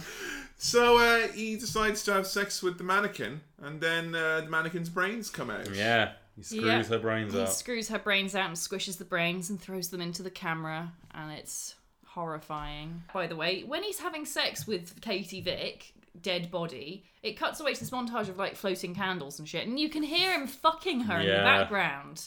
That's compromise with Vince McMahon, is what You that can is. literally hear, like, if you listen really carefully, you can hear Vince giggling, I think. Vince McMahon's like, "Vince, what are we going to do? WCW's closed down, ratings are sagging, Rock and Austin have left, no one likes wrestling anymore. I've got an idea. We're going to have Triple H have sex with a girl, but we're going to show it. Everything." Pure Dennis Reynolds, and then they got to the compromise. We'll show close-ups of the candles. She can be dead, I guess. Fine, but I want to hear the noises. I want to hear them screw. And then you have Triple H with, is this our Grunt of the Night? Absolutely. Grunt of the century, perhaps. It's so good. Yeah, what a sick freak. What is that? I have no idea. I think that noise is just Dean Ambrose as a noise. Yeah. Do you reckon that Triple H was made to do this segment from Vince McMahon? Who was like, "If you want to marry my daughter, you're gonna really fucking work for it, mate." You gotta fight her 7 evil exes and then have sex with this mannequin on live TV. What were your thoughts on that segment, Joe? What do you think they were, Kevin? Were you shocked to see this? I mean, because you've seen some of the worst shit, obviously, so far. I mean, just like, how can this happen? Do you think they would have stooped this low? Do you think this was above them, or beneath them, I should say? Or, I mean, did it surprise you that they did a necrophilia thing? I am not. I'm not surprised. In fact, if anything, I'm surprised they didn't take it further. I was surprised that you could hear all the noises. Yeah. But honestly, I thought it was going to turn out that Kane legit did all this. Instead, it just turns out Triple H had sex with a mannequin, which isn't so bad. Next week, Triple H should come out and beat up the mannequin on TV, and they did sell the mannequin on an auction on WWEauction.com, and it did come with, apparently, because I think it was WrestleCrap.com, they bought it at the time, because it was such a bad segment. But all the stuff you get on the auction site comes with a certificate of authenticity, which was signed by Linda McMahon.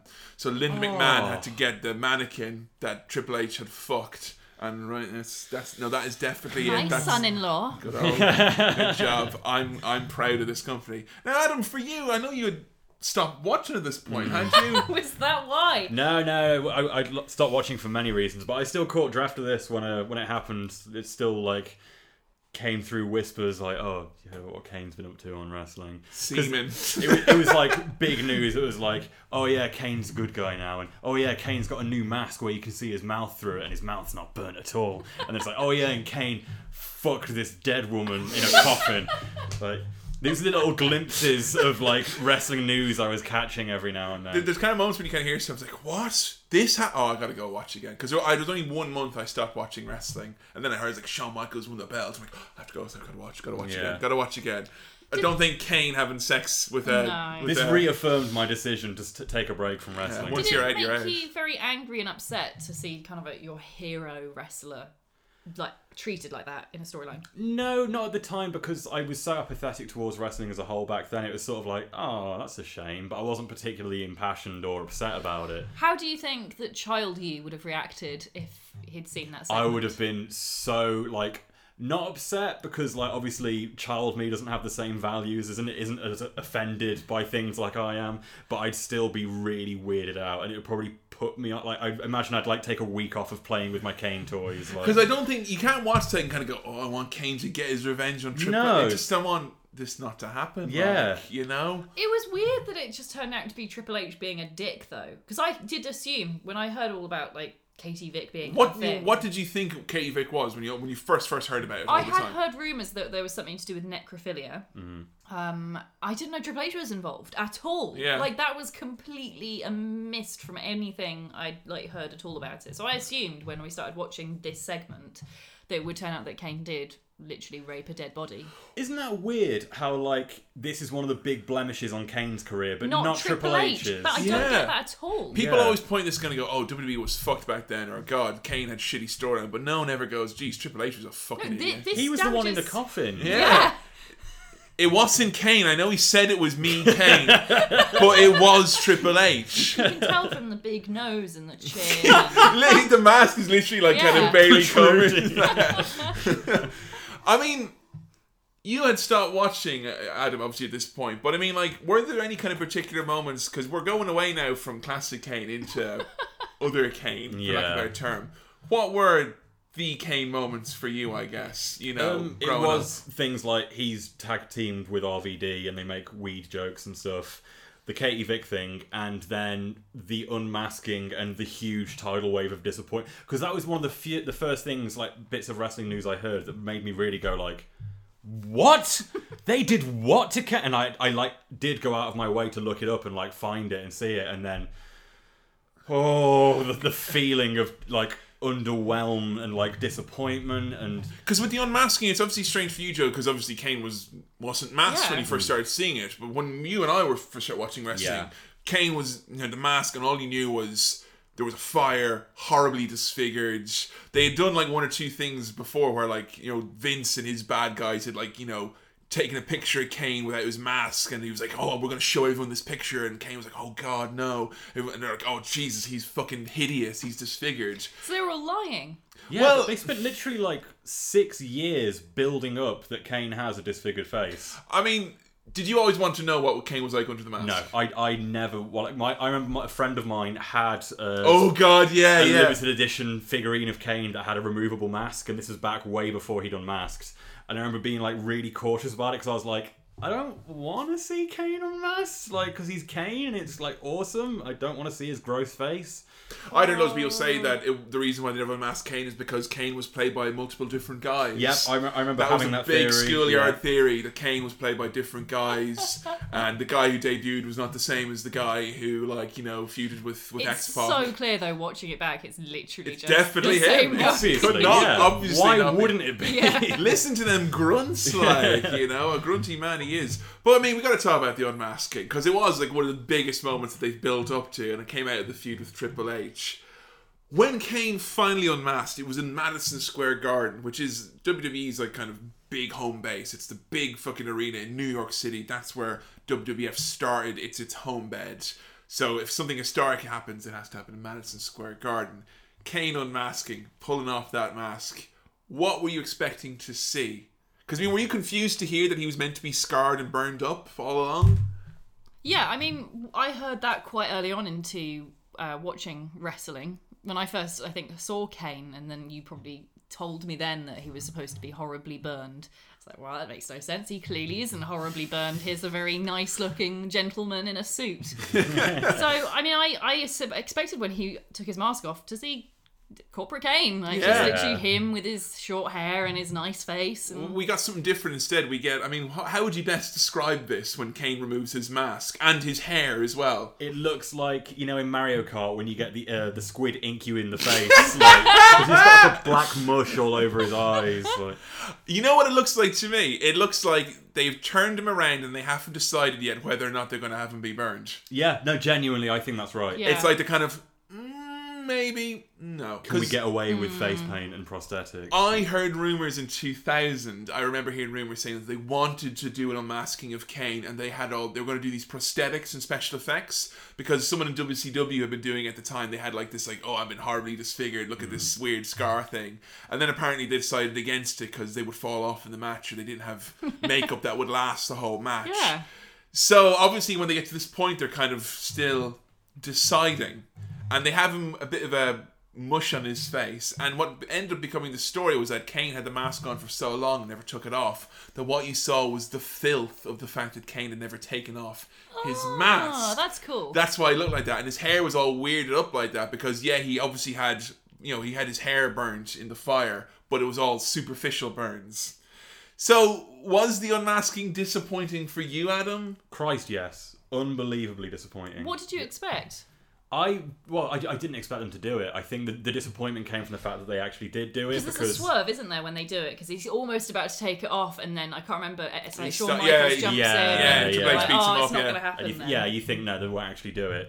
But like, because any rational person would know that Glenn Jacobs has not got a burnt face. So if they do the unmasking at some point, they're going to either have a really shitty gimmick face or it's just going to be some regular dude. So just don't do it. Like, don't waste your time on either of those options. The likelihood of WWE hiring an actually disfigured person, never going to happen, No, unfortunately. never. Even though it would be awesome. And the only way they could have done it satisfyingly, I think, for a Kane fan would to be like he takes his mask off and he is like a monster, and like, you know, you look at him and you go, ah, like you're horrified. He pulls his skin off. But it's like, just this guy with like ink on his face and this weird little patch of curly hair. Like, I think it was just really awkward more than anything. Now, what I think is so interesting about this is that I did 2 tweets yesterday. One was coolest Kane moment, hashtag #HowToKane. The other one was lamest Kane moment, hashtag #HowToKane. And the only one that was consistently on both, like loads of times lamest, loads of times coolest, was the unmasking. That's really We have interesting. people go, that was so lame, it was so disappointing, and I have people kind of going, oh my god, like the distortion they did on the camera and the zoom in,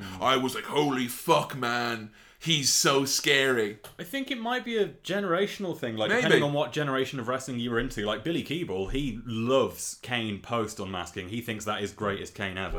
So yeah, I think that he's not alone in that theory either. He is a completely different character at this point, though. Yeah. Because the next thing we watch, a pivotal moment. I mean, this is the Kane we're talking about now, Joe, which would have been when Kane took on Shane McMahon. You know, the guy who sits down in a black t-shirt and he's like, hello, Shane. He's not kind of a quiet, you know, dude anymore. He's this evil sociopath. He's kind of meant to be like a scary monster from a movie. What point does he stop using the voice thing? Oh, he way back in 1999, he literally just started saying like, "Hi, I'm Kane." Just there you go. Didn't ever explain. No. Okay. And had he stopped using powers at this point as well? Yeah, he was. I mean, he was more like, I like gasoline, and I was Yeah. like, you know, we did the thing with Shane. He literally poured the gasoline inside of Yeah, a he's got magic dumpster. powers. What the fuck? No, he's got a match now, mate. Is what he's got. You The know? mask was the source of his Yes. power. Yeah, like the mask. Just like the mask in the mask. So something we had to watch because it's very pivotal and it's very, very important was Jim Ross interviewing Kane about his unmasking, because Kane had put on the towel over his face and he's like, I'm hideous, no one look at me. And JR is like, well, what I see here is someone who's obviously got a lot of emotional damage, but you got no scars, Kane. And Kane is like, you're like the doctors. The doctors I had to hurt. Is that a good retcon?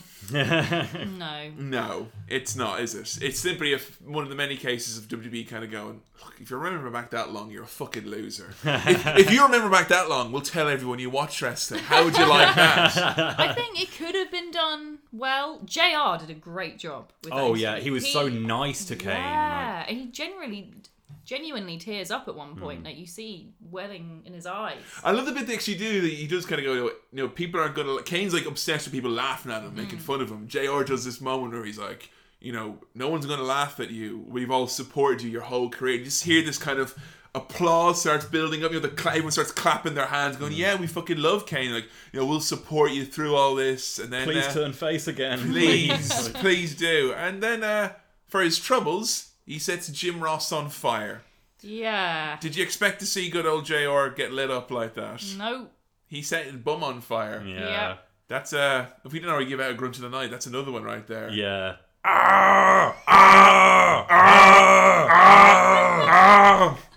And Steve Austin's in the ring going, "Oh, stop it! Don't you set him on fire! Oh, he's done it! Yeah, Put him out now! Come on!" That was very strange, having Steve Austin then come out to the ring. Not this entirely different city. It's a weird one to explain to new fans, because I had to try and explain to Joe Adam about how if something is happening on the screen, if you turn to the camera, automatically it's like a Skype call. Pretty much, yeah. You can interact and hear everyone in the audience in the arena in the it's ring. amazing the technology WWE had back then. For decades now, yeah. It's amazing they can do that, and yet they don't have a proper search feature on the network. It's quite incredible. Like, bring back some of those guys from 2003, you know? About the segment, I mean, like I said, I think it could have been done well. But the fact that, I don't know, they had this kind of a whole emotional trauma and a kind of an interesting angle, I think, of the idea that Kane did spend his entire life thinking he was horribly disfigured. So he's just like, I am burned, I'm a monster. Which, I mean, it's not impossible that could happen. I mean, it's perfectly plausible that someone could have a mental health condition, which means that they do genuinely think they're horribly, horribly burned. Especially if you went through that as a child. Yeah. But the way they did it in that interview with Kane with the little shit towel on his head, looking so silly, sounding so silly, I don't know, it just didn't work as well as I think it could have done. What are your general feelings, having watched, you know, we're going to watch obviously now Kane and Shawn Michaels from Unforgiven 2004. You've obviously seen a bit of this Kane when he was feuding with Shane McMahon and just some of the kind of chaos that he was causing. It's a completely different character. This bald Kane with no eyebrows, who is like, he's not this quiet guy. He's a guy who's talking about how much I love suffering, and he's completely different. Yeah. Where did that come from? It literally seemed to be he lost his mask and he becomes this dick. I think it was just this idea to like revamp him. Yeah, you know, because he had gotten a bit stale around the time when Katie Vick was happening. I remember distinctly being sick of Kane because they had done loads of lame stuff with him, like him trying to be kind of like, they broke his kind of mystique too much. Like you mentioned him, he did this segment with Rob Van Dam making jokes about weed. It's like, hey, I found a smelly skunk in my basement this weekend. Dude, I found a smelly skunk as well. I totally smoked that. If they didn't call their tag team relationship thing Blaze It, I am furious. Missed opportunities. Yeah. I think the moment for me when I knew that Kane needed to be revamped was when he was reading, it was like a Playboy or a Divas magazine. Oh, do you remember? Tell Joe, go on, Adam. I'm not doing Kane that. sat backstage looking at a nice Playboy, like, you know, doing the thing where you turn it sideways. Whoa. Whoa. This was centerfold in a month, huh? RVD comes in and is like, what are you doing? And Kane's like, hey man, just because my face is burnt doesn't mean the rest of me is. Like, points down at his package. And they did things like him doing Booker T's Spin-a-Rooney and be like, freaks are cool, man. And it's like, Jesus. it stopped being kind of people rallying behind this figure and became like, hey guys, it became like Poochie, like, you know, just trying too hard. They could have saved it with the unmasking. I think they could have done it well. If they'd done the whole sympathetic monster Kane, you know, who's been manipulated his whole life, if they'd done the whole unmasking thing and it turned out that, you know, he had this emotional trauma, thought he was horribly disfigured, it could have been a real sad, touching moment. Yeah, it could where have it's been been like, oh, that's horrible, you know, he's this horrible, abused man, and we all think he's a nasty monster, but actually he's gone through this hardship. It could have been a great face gimmick. I think instead they just decided, let's go with full evil, like, there was a horror movie that came out called See No Evil where Kane was like basically being Kane in it. Like, it was the Kane was in it. Yeah, no, it was the first. In See No Evil, which See No Evil. I've heard of that film. Yeah, that's Kane. He's in I've that. not seen it. I've heard of it. Yeah, no, that was one of the first WWE movies, and the I idea wanna was see that the best thing is I'll show you the picture of, we'll put up on the Twitter of Kane attending the premiere in his gimmick outfit, like Oh no my top on him, like God. here I am, like, you know. Also, as well, in that movie, for some reason, apparently the director came out and said that Vince McMahon insisted that they write in a line where they said that Kane has like a 3-foot penis. Yeah. Don't know why. Vince McMahon. insisted. That's Yeah. just it. But Kane, for better or worse, became this different character. What do you think he looks like with the half-shaved head, the no eyebrows, the weird eyes, the laughing, and the I don't know. He definitely looks scary, I think. Uncle Fester is what Yeah. it was like.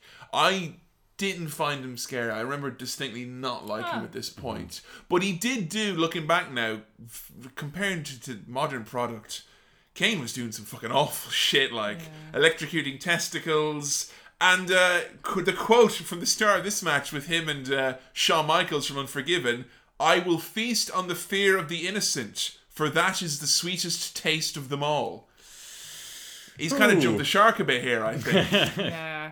And of course, Kane has had many relationships, but this one here, which he has during his feud with Shawn Michaels, is Kane and Lita with their demonic marriage. "You are now my property, my favourite piece of property, and I can do with you what I want." Yep. What do you think of Kane being the owner of Lita? Remember when Kane was a poor, abused man? Sympathetic, teamed up with The Undertaker. I hated this whole angle. I think this is actually worse than Katie Vick in Yeah, terms of, I think in terms so. of content. Yeah. Like, because there's a real woman who is like being An put established through wrestler. an established wrestler who has had to put up with some muck in terms of storylines before this already. You just don't need to bring in pregnant It damages storylines. Kane It does. as well. Yeah. It does. Like going forward and looking back, it makes him seem like a complete tool.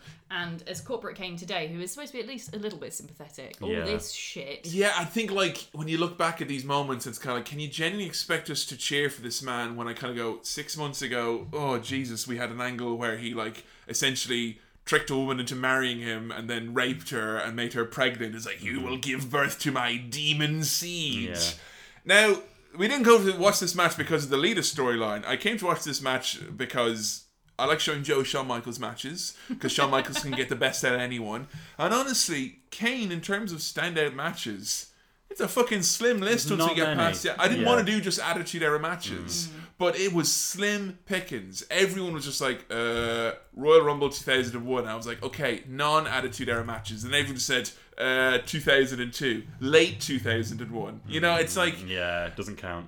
is it that he hasn't had any good matches in the last 10 years? I wouldn't say that he hasn't had any good matches. I'd say it's more just that, like, I don't know, no one really thinks of specific matches with Kane. It is more like sort of blocks of time, like segments or Yeah, feuds. he's like- more about the goofs and the chicanery story. than the actual in-ring action Yeah. itself. Is Kane scary here? Yes, I think so. Out of all the Kanes that you have seen, where would this one rank? Because for me, I think this is worst Kane. Billy thinks it's best Kane. This is my least favourite Kane. Well, it depends what you're judging it on. I think this is the scariest Kane. What enjoyability, I guess, to Well, watch. then worst Kane. I don't like scary Kane. I like sweet Kane with the mask and in Royal Rumble where he's being taken down. It's sad. We showed Joe Kane smashing open the claw machine. claw machine, Yeah. helping the That little was kid. nice. So So cute. sweet, like. Oh, remember that? Before he raped a woman? Yeah, well, she is his property, according to There you go, then. Fucking hell. So Shawn Michaels is signed to this match, and Kane comes out literally dragging his wife, and it cuts Yeah. to Shawn Michaels, who, for lack of a better term, does a face.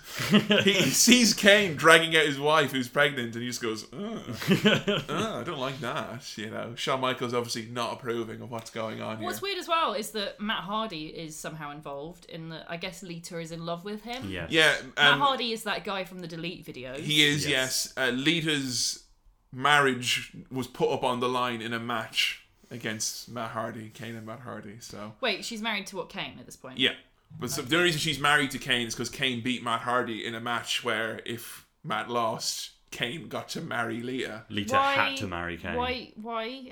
How is Matt Hardy qualified to? Well, that's how it's done, isn't it? I mean, me and Adam were going to have a match later, so I mean, there's a good chance, not a 60% chance. No offense, mate. Like, but I reckon I can take you, and then I'll win the right to marry you. Is that not how? Yeah.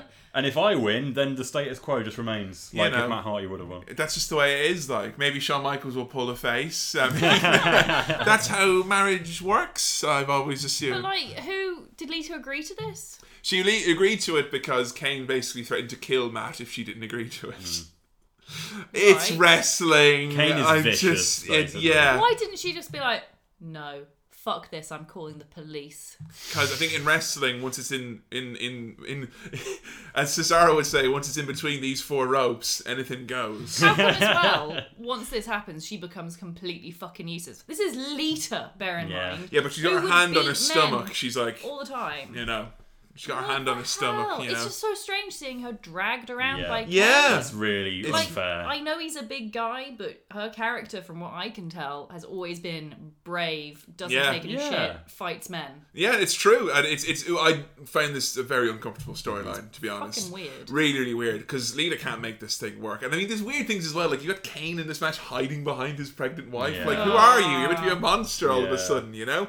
You do get some great fucking psychology in this. Shawn Michaels knows that Kane is this big guy, and all that Michaels is always trying to do, he does all these moves where he's like literally like last bit of energy, bam, gives him a big punch and like falls over doing it. Kane will never leave his feet. I fucking love that.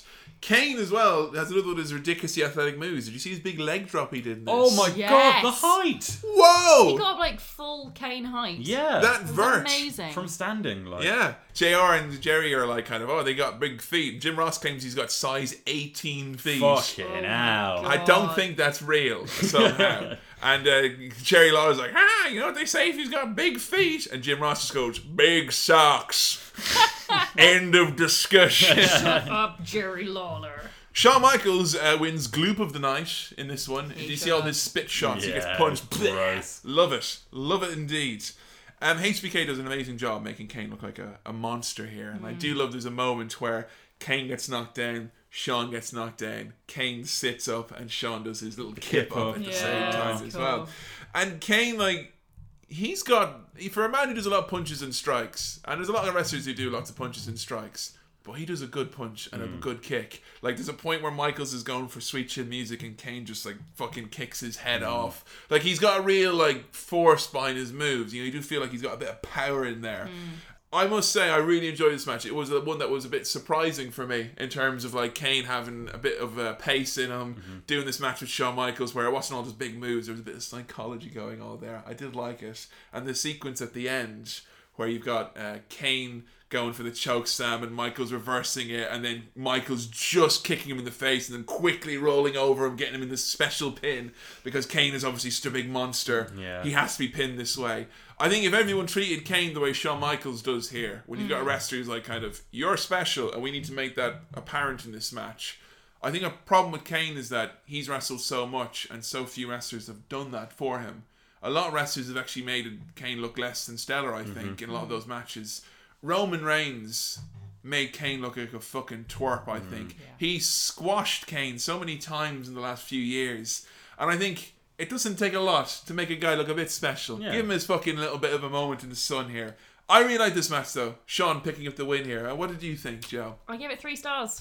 Really? Yeah, I didn't find it that good. I mean, yeah, I agree that you're right. Shawn Michaels does bring out the best in Kane. But that shit with Lita, I can't. Honestly, it tarnishes it so much. At one point, Kane gets beaten up. And Jerry Lawler says, I'm sorry, but Jerry Lawler literally does bring down the rating of my matches by him just talking. That's fair. Yeah. He says, Kane won't feel too frisky after that. Which he is literally referring to the rape of a pregnant Yes. woman. Yeah. Yeah. But Kane won't feel too frisky. It's just, This does get worse, this storyline. Are you serious? yeah. Well, what happens after this is that Kane has a little bit of a face turn, because what happens is that Lita's kind of, she gets picked on by like Trish Stratus and some of these other female wrestlers, like, haha, Kane's your husband, he's gross. Haha, you've been horribly raped. Yeah. All women hate each other, dog. So we have Kane then is kind of like rushes to Lita's defense and he starts defending her, and like he beats up like Trish Stratus's guys who she has going after Lita and all this stuff. So you have this moment where the two of them start to like have a bit of a bond. And then comes the point where they realise, hang on a minute, we've got a pregnant Lita here who's not actually pregnant and we're running out of prosthetics. We're going to have to try and No. wrap this up somewhere. No, don't. So Don't, no. there was a They wrestler named Gene Snitsky who in No. his debut match, they did an angle where he accidentally, he hit Kane with a chair and Kane fell onto No. Lita and Lita had a miscarriage. No! And the worst thing about that was that Gene Snitsky became a heel after that, and he came out and his catchphrase was, "It wasn't my fault." And his music even would start off going, "It wasn't my fault." It's like, oh, here he comes, that guy, pretending like he didn't cause a miscarriage. You did, oh boo! As a quick side note, to just sort of really hammer home the quality of the writing here, a couple of weeks after that, Lita's in the ring, like, doing a really heartfelt promo about everything that's happened to her. Lost my baby, so on and so forth. Snitsky comes out with a baby in his arms, like, and you can hear it, he puts on the microphone, you can hear it, like, gurgling and stuff, and he's like, hey, look, Lita, I've got a baby. You don't have a baby, do you? And he's like, did your baby have a name? And it's like, you can't have this baby. So it's inappropriate. my... And it goes from being so really dark and uncomfortable to suddenly Snitsky punting the baby into the crowd. Like, he just kicks it straight in, like a football. Hell. So, like, Kane, I think what's worth noting with Kane, for all the amazing moments he has just been roped into some utter shite over the years. I think a lot of it is to do with the fact that Vince and Co have always viewed him as like, he's our monster, so we can do all these crazy horror movie angles, and you know what? That's such a boring 2D way of Yeah, Seriously. it is. And I regret the fact that when Kane had this extra chance and he got rid of the mask and he was in fucking great shape as well. Yeah, Look like a ripped. fucking beast, you know. He was wrestling with no shirt on for many years. And I think they kind of wasted him a bit. He had his peak here in many ways. He was, you know, not too old. He could still do all the Kane stuff. He was given a chance to finally do promos. And anyone thinks back to this time, they think miscarriage with Lita, Katie Vick. That's all they think of Kane from this It's era. so hard as well because, like you were saying earlier, Adam, Kane's whole thing is like he's good at the storytelling and the performing and less of the wrestling. And okay, yeah, he's had some okay wrestling matches, I guess. But when the stories are this fucking shit, You got nothing What's to he hang got? your hat on there. Yeah. Yeah, you know. he's trying his best with what he's given, which is nothing. And you kind of have a lot of times of that with Kane. I mean, there's so many lame ones. I mean, Team Hell No was such a revelation. Awesome. The reason why that was so great is because that was probably the first time in, God, it must have felt like years when it was like, God, yes, Kane is funny and personable and a great storyteller. What a and waste, all those years. Yeah. Not taking advantage of that. Such a drought. Because just before he did Team Hell No, he was evil Demon Kane feuding with John Cena when he told John Cena to embrace the hate, John. I hate everyone, so you should too. Cena made out with Zack Ryder's girlfriend, and then Kane appears on the Titantron like, wow, John, I thought I was sick. But not even I would stoop that low to make out with your best friend's girl. So yeah, I mean, he obviously feels strongly about that. Like, he will, of course, you know, electrocute a man's testicles. He will tombstone an old woman. He will set people on fire. I ain't touching no guy's girl, though, okay? He's got a bro code. Not He's unless Kane. I force her to marry me first. Then, of course, she's her property. I mean, I won the match fair and square. Yeah. You can read the contract, you know. I kind of feel like I'm really glad that you saw Team Hell No, and you did get to see Kane having some fun moments with the Authority and Seth Rollins, because I think that a lot of people have a real negative opinion of Kane. I think if you ask a lot of people, they're like, oh, fucking Kane, like, you know, oh, boring match. He's like fucking... another big show. Like, yeah, and I That's hate shocking to it me. is. And I hope that you have, through this, managed to gain... I mean, were you surprised to see he had this backstory, or was it expected that he had all this around him? I knew he had a backstory because, like, obviously when we started this podcast, I was well aware that it was Kane and The Undertaker that were the kind of the main two weird, fucking, extensive backstories.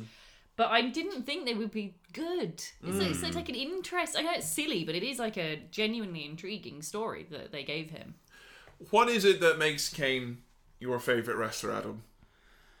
Oh, I'd be lying if I said that nostalgia wasn't a part of it, because, you know, a lot of his stuff doesn't hold up. Like, even his big feud with The Undertaker, a lot of that's crap. Yeah. And, you know, you really have to sort of sit through a lot of garbage to get to all the golden moments of Kane. But it's just that he was such, and still is, like, one of the most unique characters you've ever had in wrestling. Like, how many people have had that look and that story and that sort of mysticism surrounding them, and has been through like the whole gamut of characters over his career. He's always been Kane, but he's done like ridiculous over the top evil Kane. He's done goofy, like, I can have a good time. He can do Kane, everything. like- He can do a bit of comedy. He can do a bit of drama. You mean you can feel sympathy for the guy. You can have a laugh at his expense. but you can know. be terrified of him Yeah, as well. I like- think that that's a real important thing about Kane, is the fact that he has that range. And I think the most important thing before we wrap up and get into our tweets, Glenn Jacobs is the man. Do you know much about Kane IRL? All I know is that he's a genuinely clever guy. I don't know what evidence there is for that. I just know that he is considered... there was an interview with someone, I can't remember who it was a table for three or something, where someone was asked who they think is the cleverest person in wrestling, and they said, it's known throughout WWE, Glenn Jacobs, by far and away the smartest guy in wrestling. Kane is literally he is the smartest guy. Mick Foley wrote in his book about how him and Kane used to trade, because Foley loves the American Revolution, and they used to trade books about history books about stuff about the American Revolution and politics at the time. Daniel Bryan, who's obviously big into his politics and stuff as well. Apparently, him and Kane, they used to have these long discussions about it. Kane's not just a for show smart guy and guy reading a few books or something like that. Kane does actually have almost a life outside of wrestling that revolves around his interests. He is massively into economics. Isn't that what his degree is in? Yeah, he's kind of like a Ron Swanson in a way, that he knows loads about economics, and he believes in small government. He's apparently thought about running for office on many occasions. Wow. He's really actively involved in the community. I think it's Austrian, is it? Yeah, it is. Here we go. Just so you can see this, Joe, this is Kane, completely shoot here. This is over an hour-long lecture from Glenn Jacobs on Austrian economics. He looks a little bit like Penn Jillette here, I think. State senator this morning, and he asked me. He's got glasses on! And a little ponytail, and a yeah. little ponytail, and he's dressed as Corporate Kane. Yep, that's who he is, mate. God, he looks so much like Penn Jillette there, doesn't he? Jesus. Let you become interested in finance and economics. That's actually a very good question. I watched about half of this one evening, I think. All of it. I just I am so fascinated when people have a life outside of wrestling like that. That's why people like Cesaro are so interesting, I think. Yeah. Xavier Woods as well, with his CHD. It's Exactly. just you know what? If you showed anyone like Kane, they kind of go, it's one of those big, tall, dumb wrestler kind of guy. Yeah. And you know what? There he is fucking talking about Austrian economics and small government. And, he's obviously got political opinions and he's going to agree with everything. But it's just, when someone is that well read and that kind of has an ability to speak, and he has a real passion for it as well. And I love the fact that he could probably go and run for office, but he's still hanging around in wrestling. I don't think it's just there for a paycheck. I do think he genuinely loves it. I think he genuinely wants to help the next generation. I think that if Kane can help the likes of Braun Strowman and Baron Corbin know what it means to be a big guy, because there's an art to that. Oh, yeah. And it ain't easy. And, there's a lot of big men have come and went, and Kane's not even the biggest of them, but he's had the most longevity. And that's because of him knowing his shit. He's a smart fucking guy. And I just think, there's a lot to the man. A lot to Glenn Jacobs. I mean, what are your final thoughts on Kane? I like him. I do feel like Glenn Jacobs, Kane, I feel he's very talented. And I like the fact that he puts out his knee when he gets the pedigree and shit like that. That he's smart man. He's thought ahead. And I know he's not the greatest wrestler in the world. In fact, far from it. But in terms of performing, he's got skill and ability that a lot of my favourite wrestlers don't have, actually. Yeah. So you're happy to have learned about Kane? Oh, yeah, definitely. I think it just goes to show, because so much shit has happened to Kane. So many and we looked at the worst there, to be honest, okay? But the fact you can still come away and know it's like, hey, he didn't write that shit. He just performed it to the best of his ability. Yeah. And imagine how cringy it fucking would have been if during all... I mean... whatever about the Lita storyline with the fucking miscarriage and all that, but I mean, he did tears and all that shit when they actually revealed it on screen, and he had him beat up the doctors going, why? And all, he fucking tries. He's a performer. You know what? He is a performer. It's been a blast talking about Kane. Let's look at some of your tweets and Facebook posts. It's time to look at more of your opinions on How to Kane. I grew up locked in a basement, suffering severe psychological and emotional scarring when my brother set my parents on fire. From there, I shifted around among a series of mental institutions until I was grown, at which point I buried my brother alive. Twice. Since then, I've set a couple of people on fire and abducted various coworkers. Oh, and I once electrocuted a man's testicles. Years ago, I had a girlfriend named Katie, but let's just say that didn't turn out so well. My real father is a guy named Paul Bearer, who I recently trapped in a meat locker. I've been married, divorced. broke up my ex-wife's wedding, and tombstoned the priest. And for reasons never quite explained, I have an unhealthy obsession with torturing Pete Rose. Thank you so much to everyone who sent in all these amazing tweets about Kane. Kane was, I think, one of the wrestlers we got the most response to, because I think nearly everyone who's a long-term fan had a memory of Kane to come in. And I'll tell you right now, the phrases "when I was young" or "in school" or "playground" have appeared in these tweets more than like any other one. So it's obviously there's a lot of people who got a lot of a big sweet spot for Kane in there, which is lovely to see. It is, it's nice. Isn't it? Yeah. So our first tweet comes from our illustrator, Dan Swanton, who says, "When I was a kid, I thought Kane was like a T-Rex in a man's body."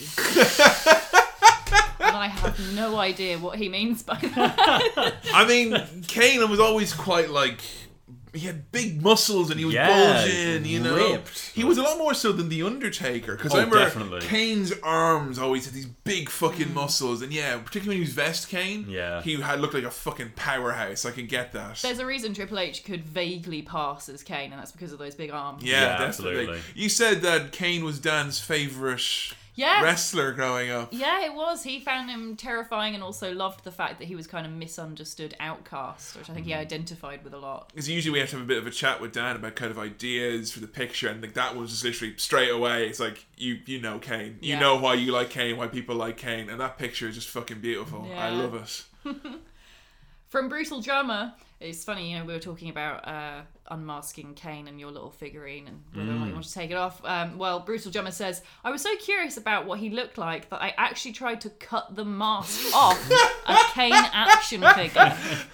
Which I can only imagine was very dangerous and unsupervised by parents. I had a friend that did that with a screwdriver. Like he got a Really? flathead a flathead screwdriver, one of the huge, massive ones with the long handle, jammed it in the side, and like for ages just like shoved it in there and pulled it off to reveal just like a match of plastic I underneath. bet. I you thought WWF hammered it with a officials would come to your house and take you out. No! And I tell you one thing we definitely did do in my house, me and my brother, was when we got WrestleMania 2000 on the N64, which like No Mercy, which we played for How to Video Games, you could take off, masks, you could edit all of the wrestlers in the roster, and the first thing we're like, oh my god, you can edit all the wrestlers, and we kind of turned and looked like, do you know what this means? Like, yes. And like went over to Kane, it's like went to masks, like it says mask Kane 1, went to mask none. We're like, just like loads of shadows over his head. Like, damn it! Like, I wonder those what- bastards! I wonder what like kids were thinking when they tried to cut off the mask, as if like the WWE were like, you know what we'll do? We'll design the real Kane's actual face, but underneath the mask, and you have to cut it off, but it will be legit Glenn Jacobs underneath. It's like the idea of like one of those kind of marketing meetings like Beyond the Mat. It's like kids like to destroy things. It's a cool story. Boys love screwdrivers. So. The FBK13 says, "Connection with Taker is a mixed blessing. It got him instantly over, but he never truly escaped his shadow." I disagree with that. I reckon? think like you can't have Kane without the Undertaker because he will always be so inherently tied to him. But I don't think that means he's been in his shadow. Like Kane is definitely his own character. No, I think they're like tea and coffee. They're intrinsically linked, but you can have both on their own. Because I Yeah. must say, watching it from my perspective, of corporate Kane and The Undertaker comes out for the occasional pay-per-view, I would never have guessed that they were brothers. I mean, No. they never talk about it now. I think it's because they've done it now to the extreme. Like they've literally had like the final battle. Like To the you point where they'll know. never mention it again. Pretty much. I mean, they actually, funny enough though, when Undertaker came back for the 900th episode of SmackDown this last week, after the cameras went off the air, they did a thing with Undertaker and Kane. They did like an exit together, and everyone Yeah. like went mad for it. So Wow. it's pretty cool. That's cool. FT Punk says, "I was 8 when Kane debuted, and it scared the shit out of me. I cried and had dreams about him burning down my house." Oh. That's horrible. Yeah. Particularly, I think initially before they revealed that it was Undertaker that did it, it was the idea of this like pyromaniac who was just like one thing in life. He wanted to kill his brother. Yeah, and, like, he's jeez. just coming to get you. That's his whole gimmick. I think we Like, watched when Kane was first on the TV screens. Like we watched him beating up the young Hardy Boys. You know, like, he would come out and he would just destroy people. Like he would no sell everything. They would punch him. He wouldn't react. Just pick them up. He would throw them like they were nothing. And like you see that a lot now. Guys are like, oh god, this is scary strength. But back then Kane was.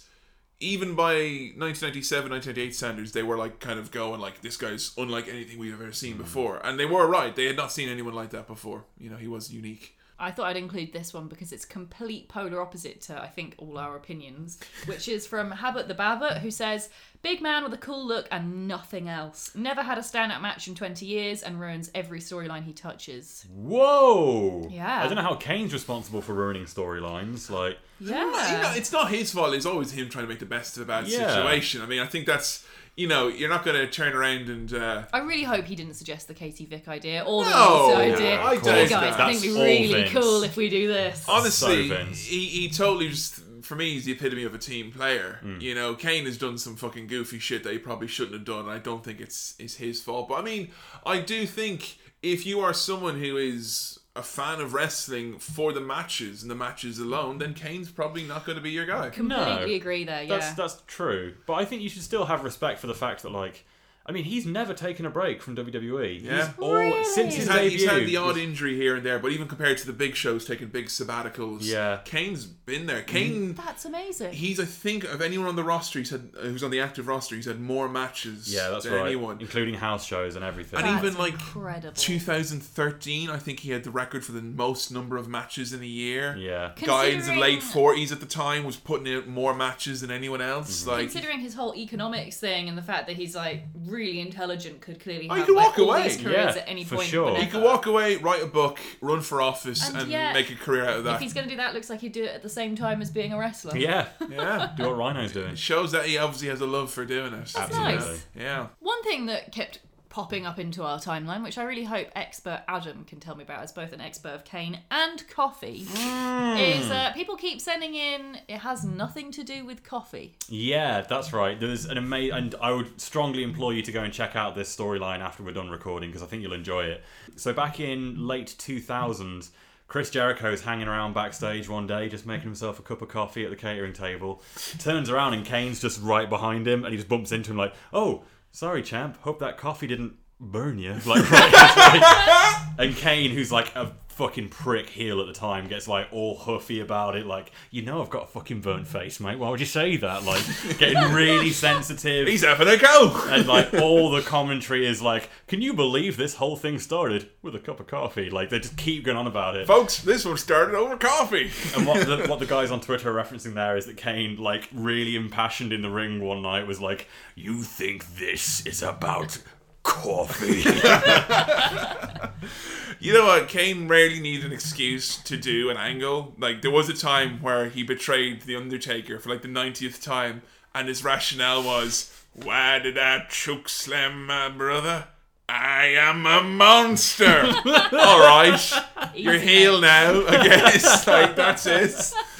You know, not many people could get away with that, like, but Kane can. And we got one or two ones here over on facebook.com/HowToWrestling, where we always, of course, appreciate your longer form answers. Several passionate essays from wordsmiths here. Noah Leatherhead sending us a message saying, "Hey, hello, Kevin and Joe. One of the reasons I love Kane is I met one of my best friends in primary school because he was called Kane, and of all things, we bonded over wrestling. That's a big thanks to him helping a little nervous Noah make some friends." There's a lot of people who kind of feel like they could relate to Kane. Yeah, he's the outcast. Yeah, I was related a little bit to Kane and also Mankind for that very reason. It's kind of like, okay, I'm a bit different, but like that's a good thing. It does seem to me, from what I've heard, that kind of it's a generational thing in terms of which outcast is the one you identify with coming of age. Like for Kevin's generation, it seems to be Mankind. Obviously, Adam, you're my age, a bit younger, and same age as Dan, in that he's the outcast for like our age group. Yeah, Absolutely, It's yeah. awesome. Nice. It's awesome.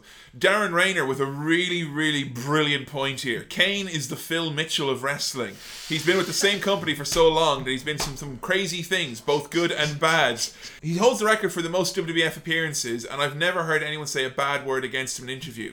The character himself is simply a monster who wants to be human, but a series of betrayals have made him hate the world. I'm sorry, we're both. It's still a laughing tragedy, at Phil really. Mitchell. Me and Joe still aren't over that opening sentence. Phil Mitchell, a series of betrayals have made him hate the world. Want so bad to see bald Kane with Phil Mitchell's face, and then have Undertaker with Grant Mitchell's face. And Brian Zane from Wrestling With Regret chiming in here. Kane was the first wrestler who really held my attention when I started to watch wrestling. As a brooding teenager with a self-esteem issue, Kane's story arc as someone who started off as being ostracized by society, but eventually befriended by others, really resonated with me. And of course, the badass appearance and entrance music always helped hook me in too. It was once tradition of mine to play as Kane in the first match I would play in every new WWF or WWE game. I will say, having seen it live, when Kane's pyro goes off, and that was in the coldest fucking building in the world with all that fucking AC when I saw it WrestleMania 25, and I swear to you, when his pyro went off, the entire place was hot, and we weren't even that near the entranceway. When his pyro goes off, Imagine standing in it. Yeah. Like, there was actually one moment once, I think it was Jonathan Coachman, he was on commentary when the commentary desk used to be near the announceway, and Kane's pyro went off, and he literally, his headset came off, and he fell over the table. I'm like, Jesus! I fucking love it. It has been a blast talking about Kane. Adam, thank you so much for coming and sharing your expertise, your love, and your joy of Kane. It's always a pleasure to have you here podcasting with us. But thank you so much. Isn't it great showing you people wrestling? Yeah, this has been an absolute blast. Thank you so much for having me, guys. I'm genuinely honoured that I'm the first person to be on this show that isn't you two. So Yeah, Should be. You're, not only are you next, you're first. So thank you so much for listening to this episode of How To Wrestling. It's been an absolute blast talking about How To Kane and hopefully gaining an insight into the Big Red Machine and his ridiculous backstory and catalogue of calamitous events. We are, for our next episode, going to delve into someone who's quite a familiar face in the modern product, and probably my favourite personality in wrestling of all time. Ladies and gentlemen, our next episode is going to be about Paul Heyman, the advocate for the Beast Incarnate, but so much more. Our next episode, hashtag How To Paul Heyman, where hopefully Joe's not going to learn about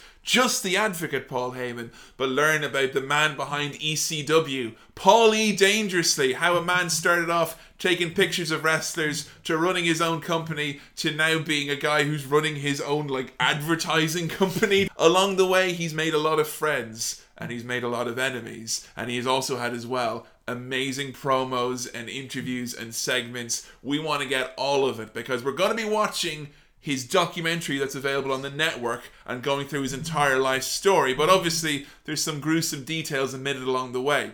There are people out there, wrestlers, who want nothing more than Paul Heyman to suffer a long, cold, miserable death and be buried in a pauper's grave. Why is that? Let us know using the hashtag HowToPaulHeyman. Is he the creative genius of wrestling, or is he overblown nonsense? I can't wait to hear some of your thoughts. But thank you everyone for listening to this episode of How To Wrestling. And as always, if you're listening on SoundCloud, iTunes, or on Stitcher, be sure to leave a rating or review and subscribe so you can get all of our episodes directly to you. And of course, make sure you're following on Twitter at How To Wrestling and giving us some tweets for our new episode using the hashtag. And you can find us on Facebook, so it's facebook.com/How To Wrestling. We always appreciate getting any messages or comments from you guys on any upcoming topics or anything at all. We just love your input. And you can find us on Patreon. We have a couple of different tiers depending on your budget or preference. We're starting at $1 if you just want to help support the show. We really appreciate every penny. Thanks so much. For $5, you can get our entire backlog of pay-per-view reviews. And they're at least an episode long, and they date back all the way to SummerSlam 2015. Seems so long ago. 15 episodes are up now. That's amazing. 15 whole episodes for a mere $5. That's fantastic. If you want to find out what Joe's opinions were, or my opinions on the last, over a year's worth now of wrestling pay-per-views and follow along the current product, it's certainly the most unique set of pay-per-view reviews that are available on the internet today. You can, of course, pledge $10 a month if you want to support us and get access to our monthly live stream, and you want to be like Alex Thompson, who made a fucking barn burner of a request with How To Kane, or like Russell Kidd, who's requested How To Paul Heyman. For $50, you can request an episode and help sheer the good ship of How To Wrestling and let Joe know what amazing wrestlers she has to find out about next. But thank you everyone who supports us on Patreon. We really appreciate your support. support and helping the podcast grow. Adam, thank you so much for joining us on this episode.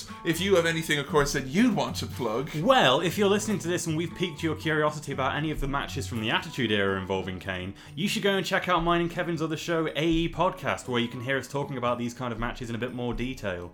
Perhaps you've just found out about wrestling and you're kind of interested in the Attitude Era. Start off from the beginning of our show and we'll go through the whole thing from beginning to end with you. And we pull it over hot coals. Hotter than Kane, seriously. And if you're not interested in looking at the Attitude Era, I will recommend, of course, me and Adam sitting down to watch Stone Cold Steve Austin's Broken Skull Challenge. That's a great I only great say because episode. it's come up on Dave now, the new series. Really? 8 new bust-ass competitors. No excuse. I'm just saying, no So excuse, good. folks, okay? Yeah. Thank you, everyone, for your contributions to How To Kane. We'll see you next time for hashtag How To Paul Heyman. Thanks again to Adam for joining us, and we'll catch you next time on How To Wrestling. See ya.